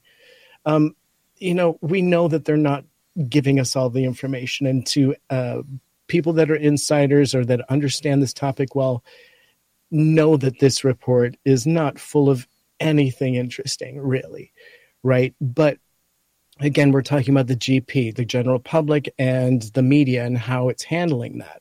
And also how the government is handling this topic and how money's being spent on and around it. And so obviously the Pentagon is preparing for a flood of new reports, right? As it readies itself for 2 new portals for submissions. One for historical sightings from current or former government employees and contractors, and second for public submissions of new reports. So now this is interesting, Dave. The portal for historical sightings is set to open sometime in the next month or so. And Kirkpatrick told CNN its purpose is to validate or refute past reports of UFO, checking them against other reports and cataloging them for possible future analysis. Now, it is the opening of the public portal, still several months away, that Kirkpatrick said could flood the system with hundreds, if not thousands, of new reports coming from the public. But it's very interesting to note here that the portal for historical sightings is set. Now, how historical are we going to go, and how responsible are we going to hold them for some of those historical cases? Because if there's more than one bit of information on a sighting now, they're going to have to come up with some investigation, right? Are you interested at all in that, or do you feel like that's more smoke and mirrors? I think it's more smoke and mirrors. Look, I don't think Sean Kirkpatrick knows the word truth from the front to the back end of his underwear. Okay? I really don't. Now, I'm being sarcastic there, of course. But this guy is a master manipulator. He's a master of his own domain. He's a miserable person where every day is a rainy day. And I think he just wants to, it's like he's one of these people who's going to retire soon. So he's just sandbagging it until that moment happens. That's the feeling I get. And so when it comes to Kirkpatrick, I have no hope for humanity on this subject. Let's go to CNN here. What's that report? As we got 4 minutes to go. Okay, so we just covered that. So UFOs threatening national security. with shape-shifting craft spotted. So that's actually the next story. Okay. And the report contained enough data for subjects to be ruled out as mundane things, such as weather balloons, drones, floating rubbish, while others could be attributed to foreign activity. So defense chiefs are probing the new sightings, around of which 12, which have been keeping them extremely baffled. And it's this 12 that were actually reported by military personnel that had no apparent explanation.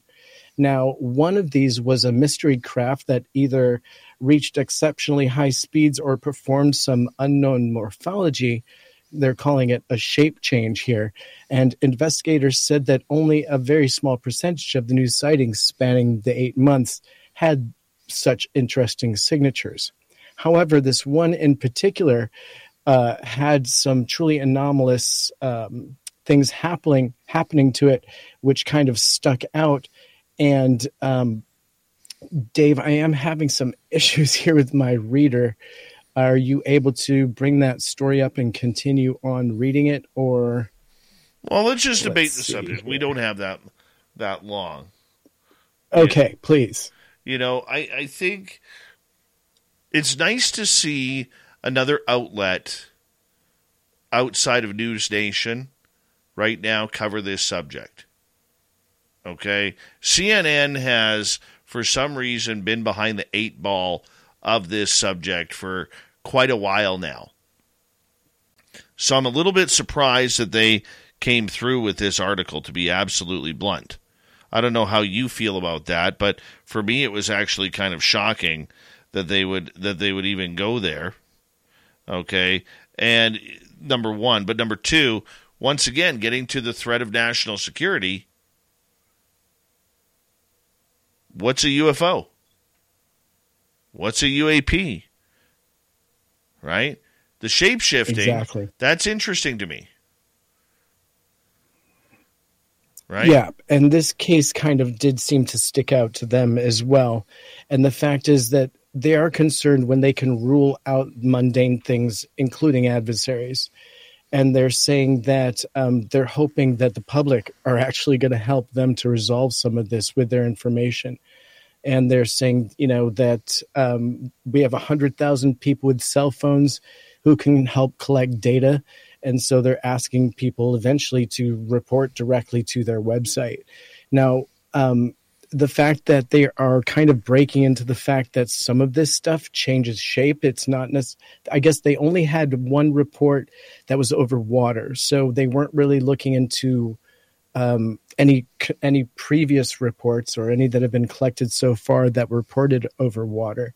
But they definitely had this one case where it was changing shapes and morphing as they were tracking it. And so we know that they are now kind of scratching their heads, and they know that these things definitely are not ours. I feel like that's a pretty big step in itself.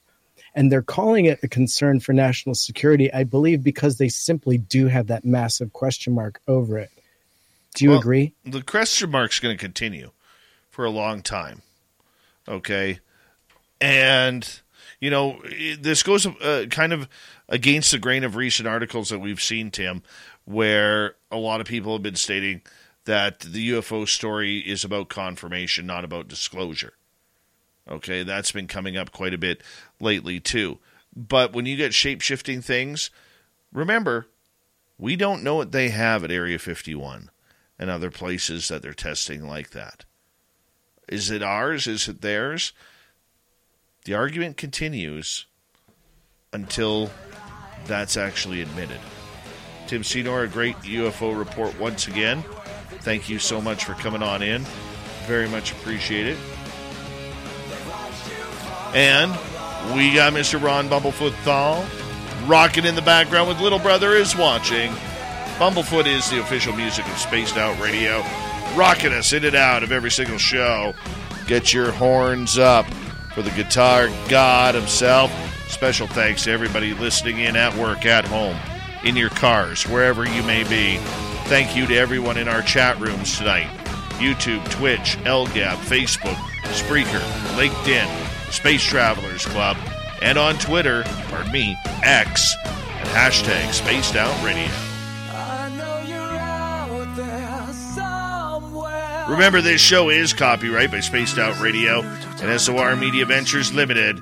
Thank you so much for choosing to share your evening with us, because together, my friends, we own the night. Mr. Bumblefoot, we need a favor. We need you to take us home.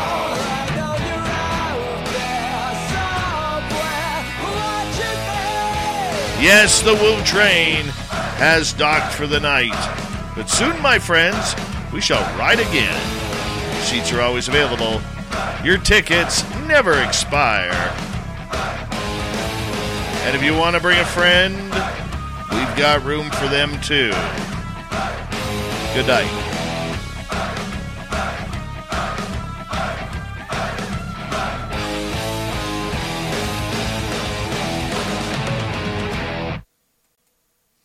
Judy was boring. Hello. Then Judy discovered ChumbaCasino.com. It's my little escape. Now Judy's the life of the party. Oh, baby, mama's bringing home the bacon. Whoa, take it easy, Judy. The Chumba life is for everybody. So go to ChumbaCasino.com and play over 100 casino-style games. Join today and play for free for your chance to redeem some serious prizes.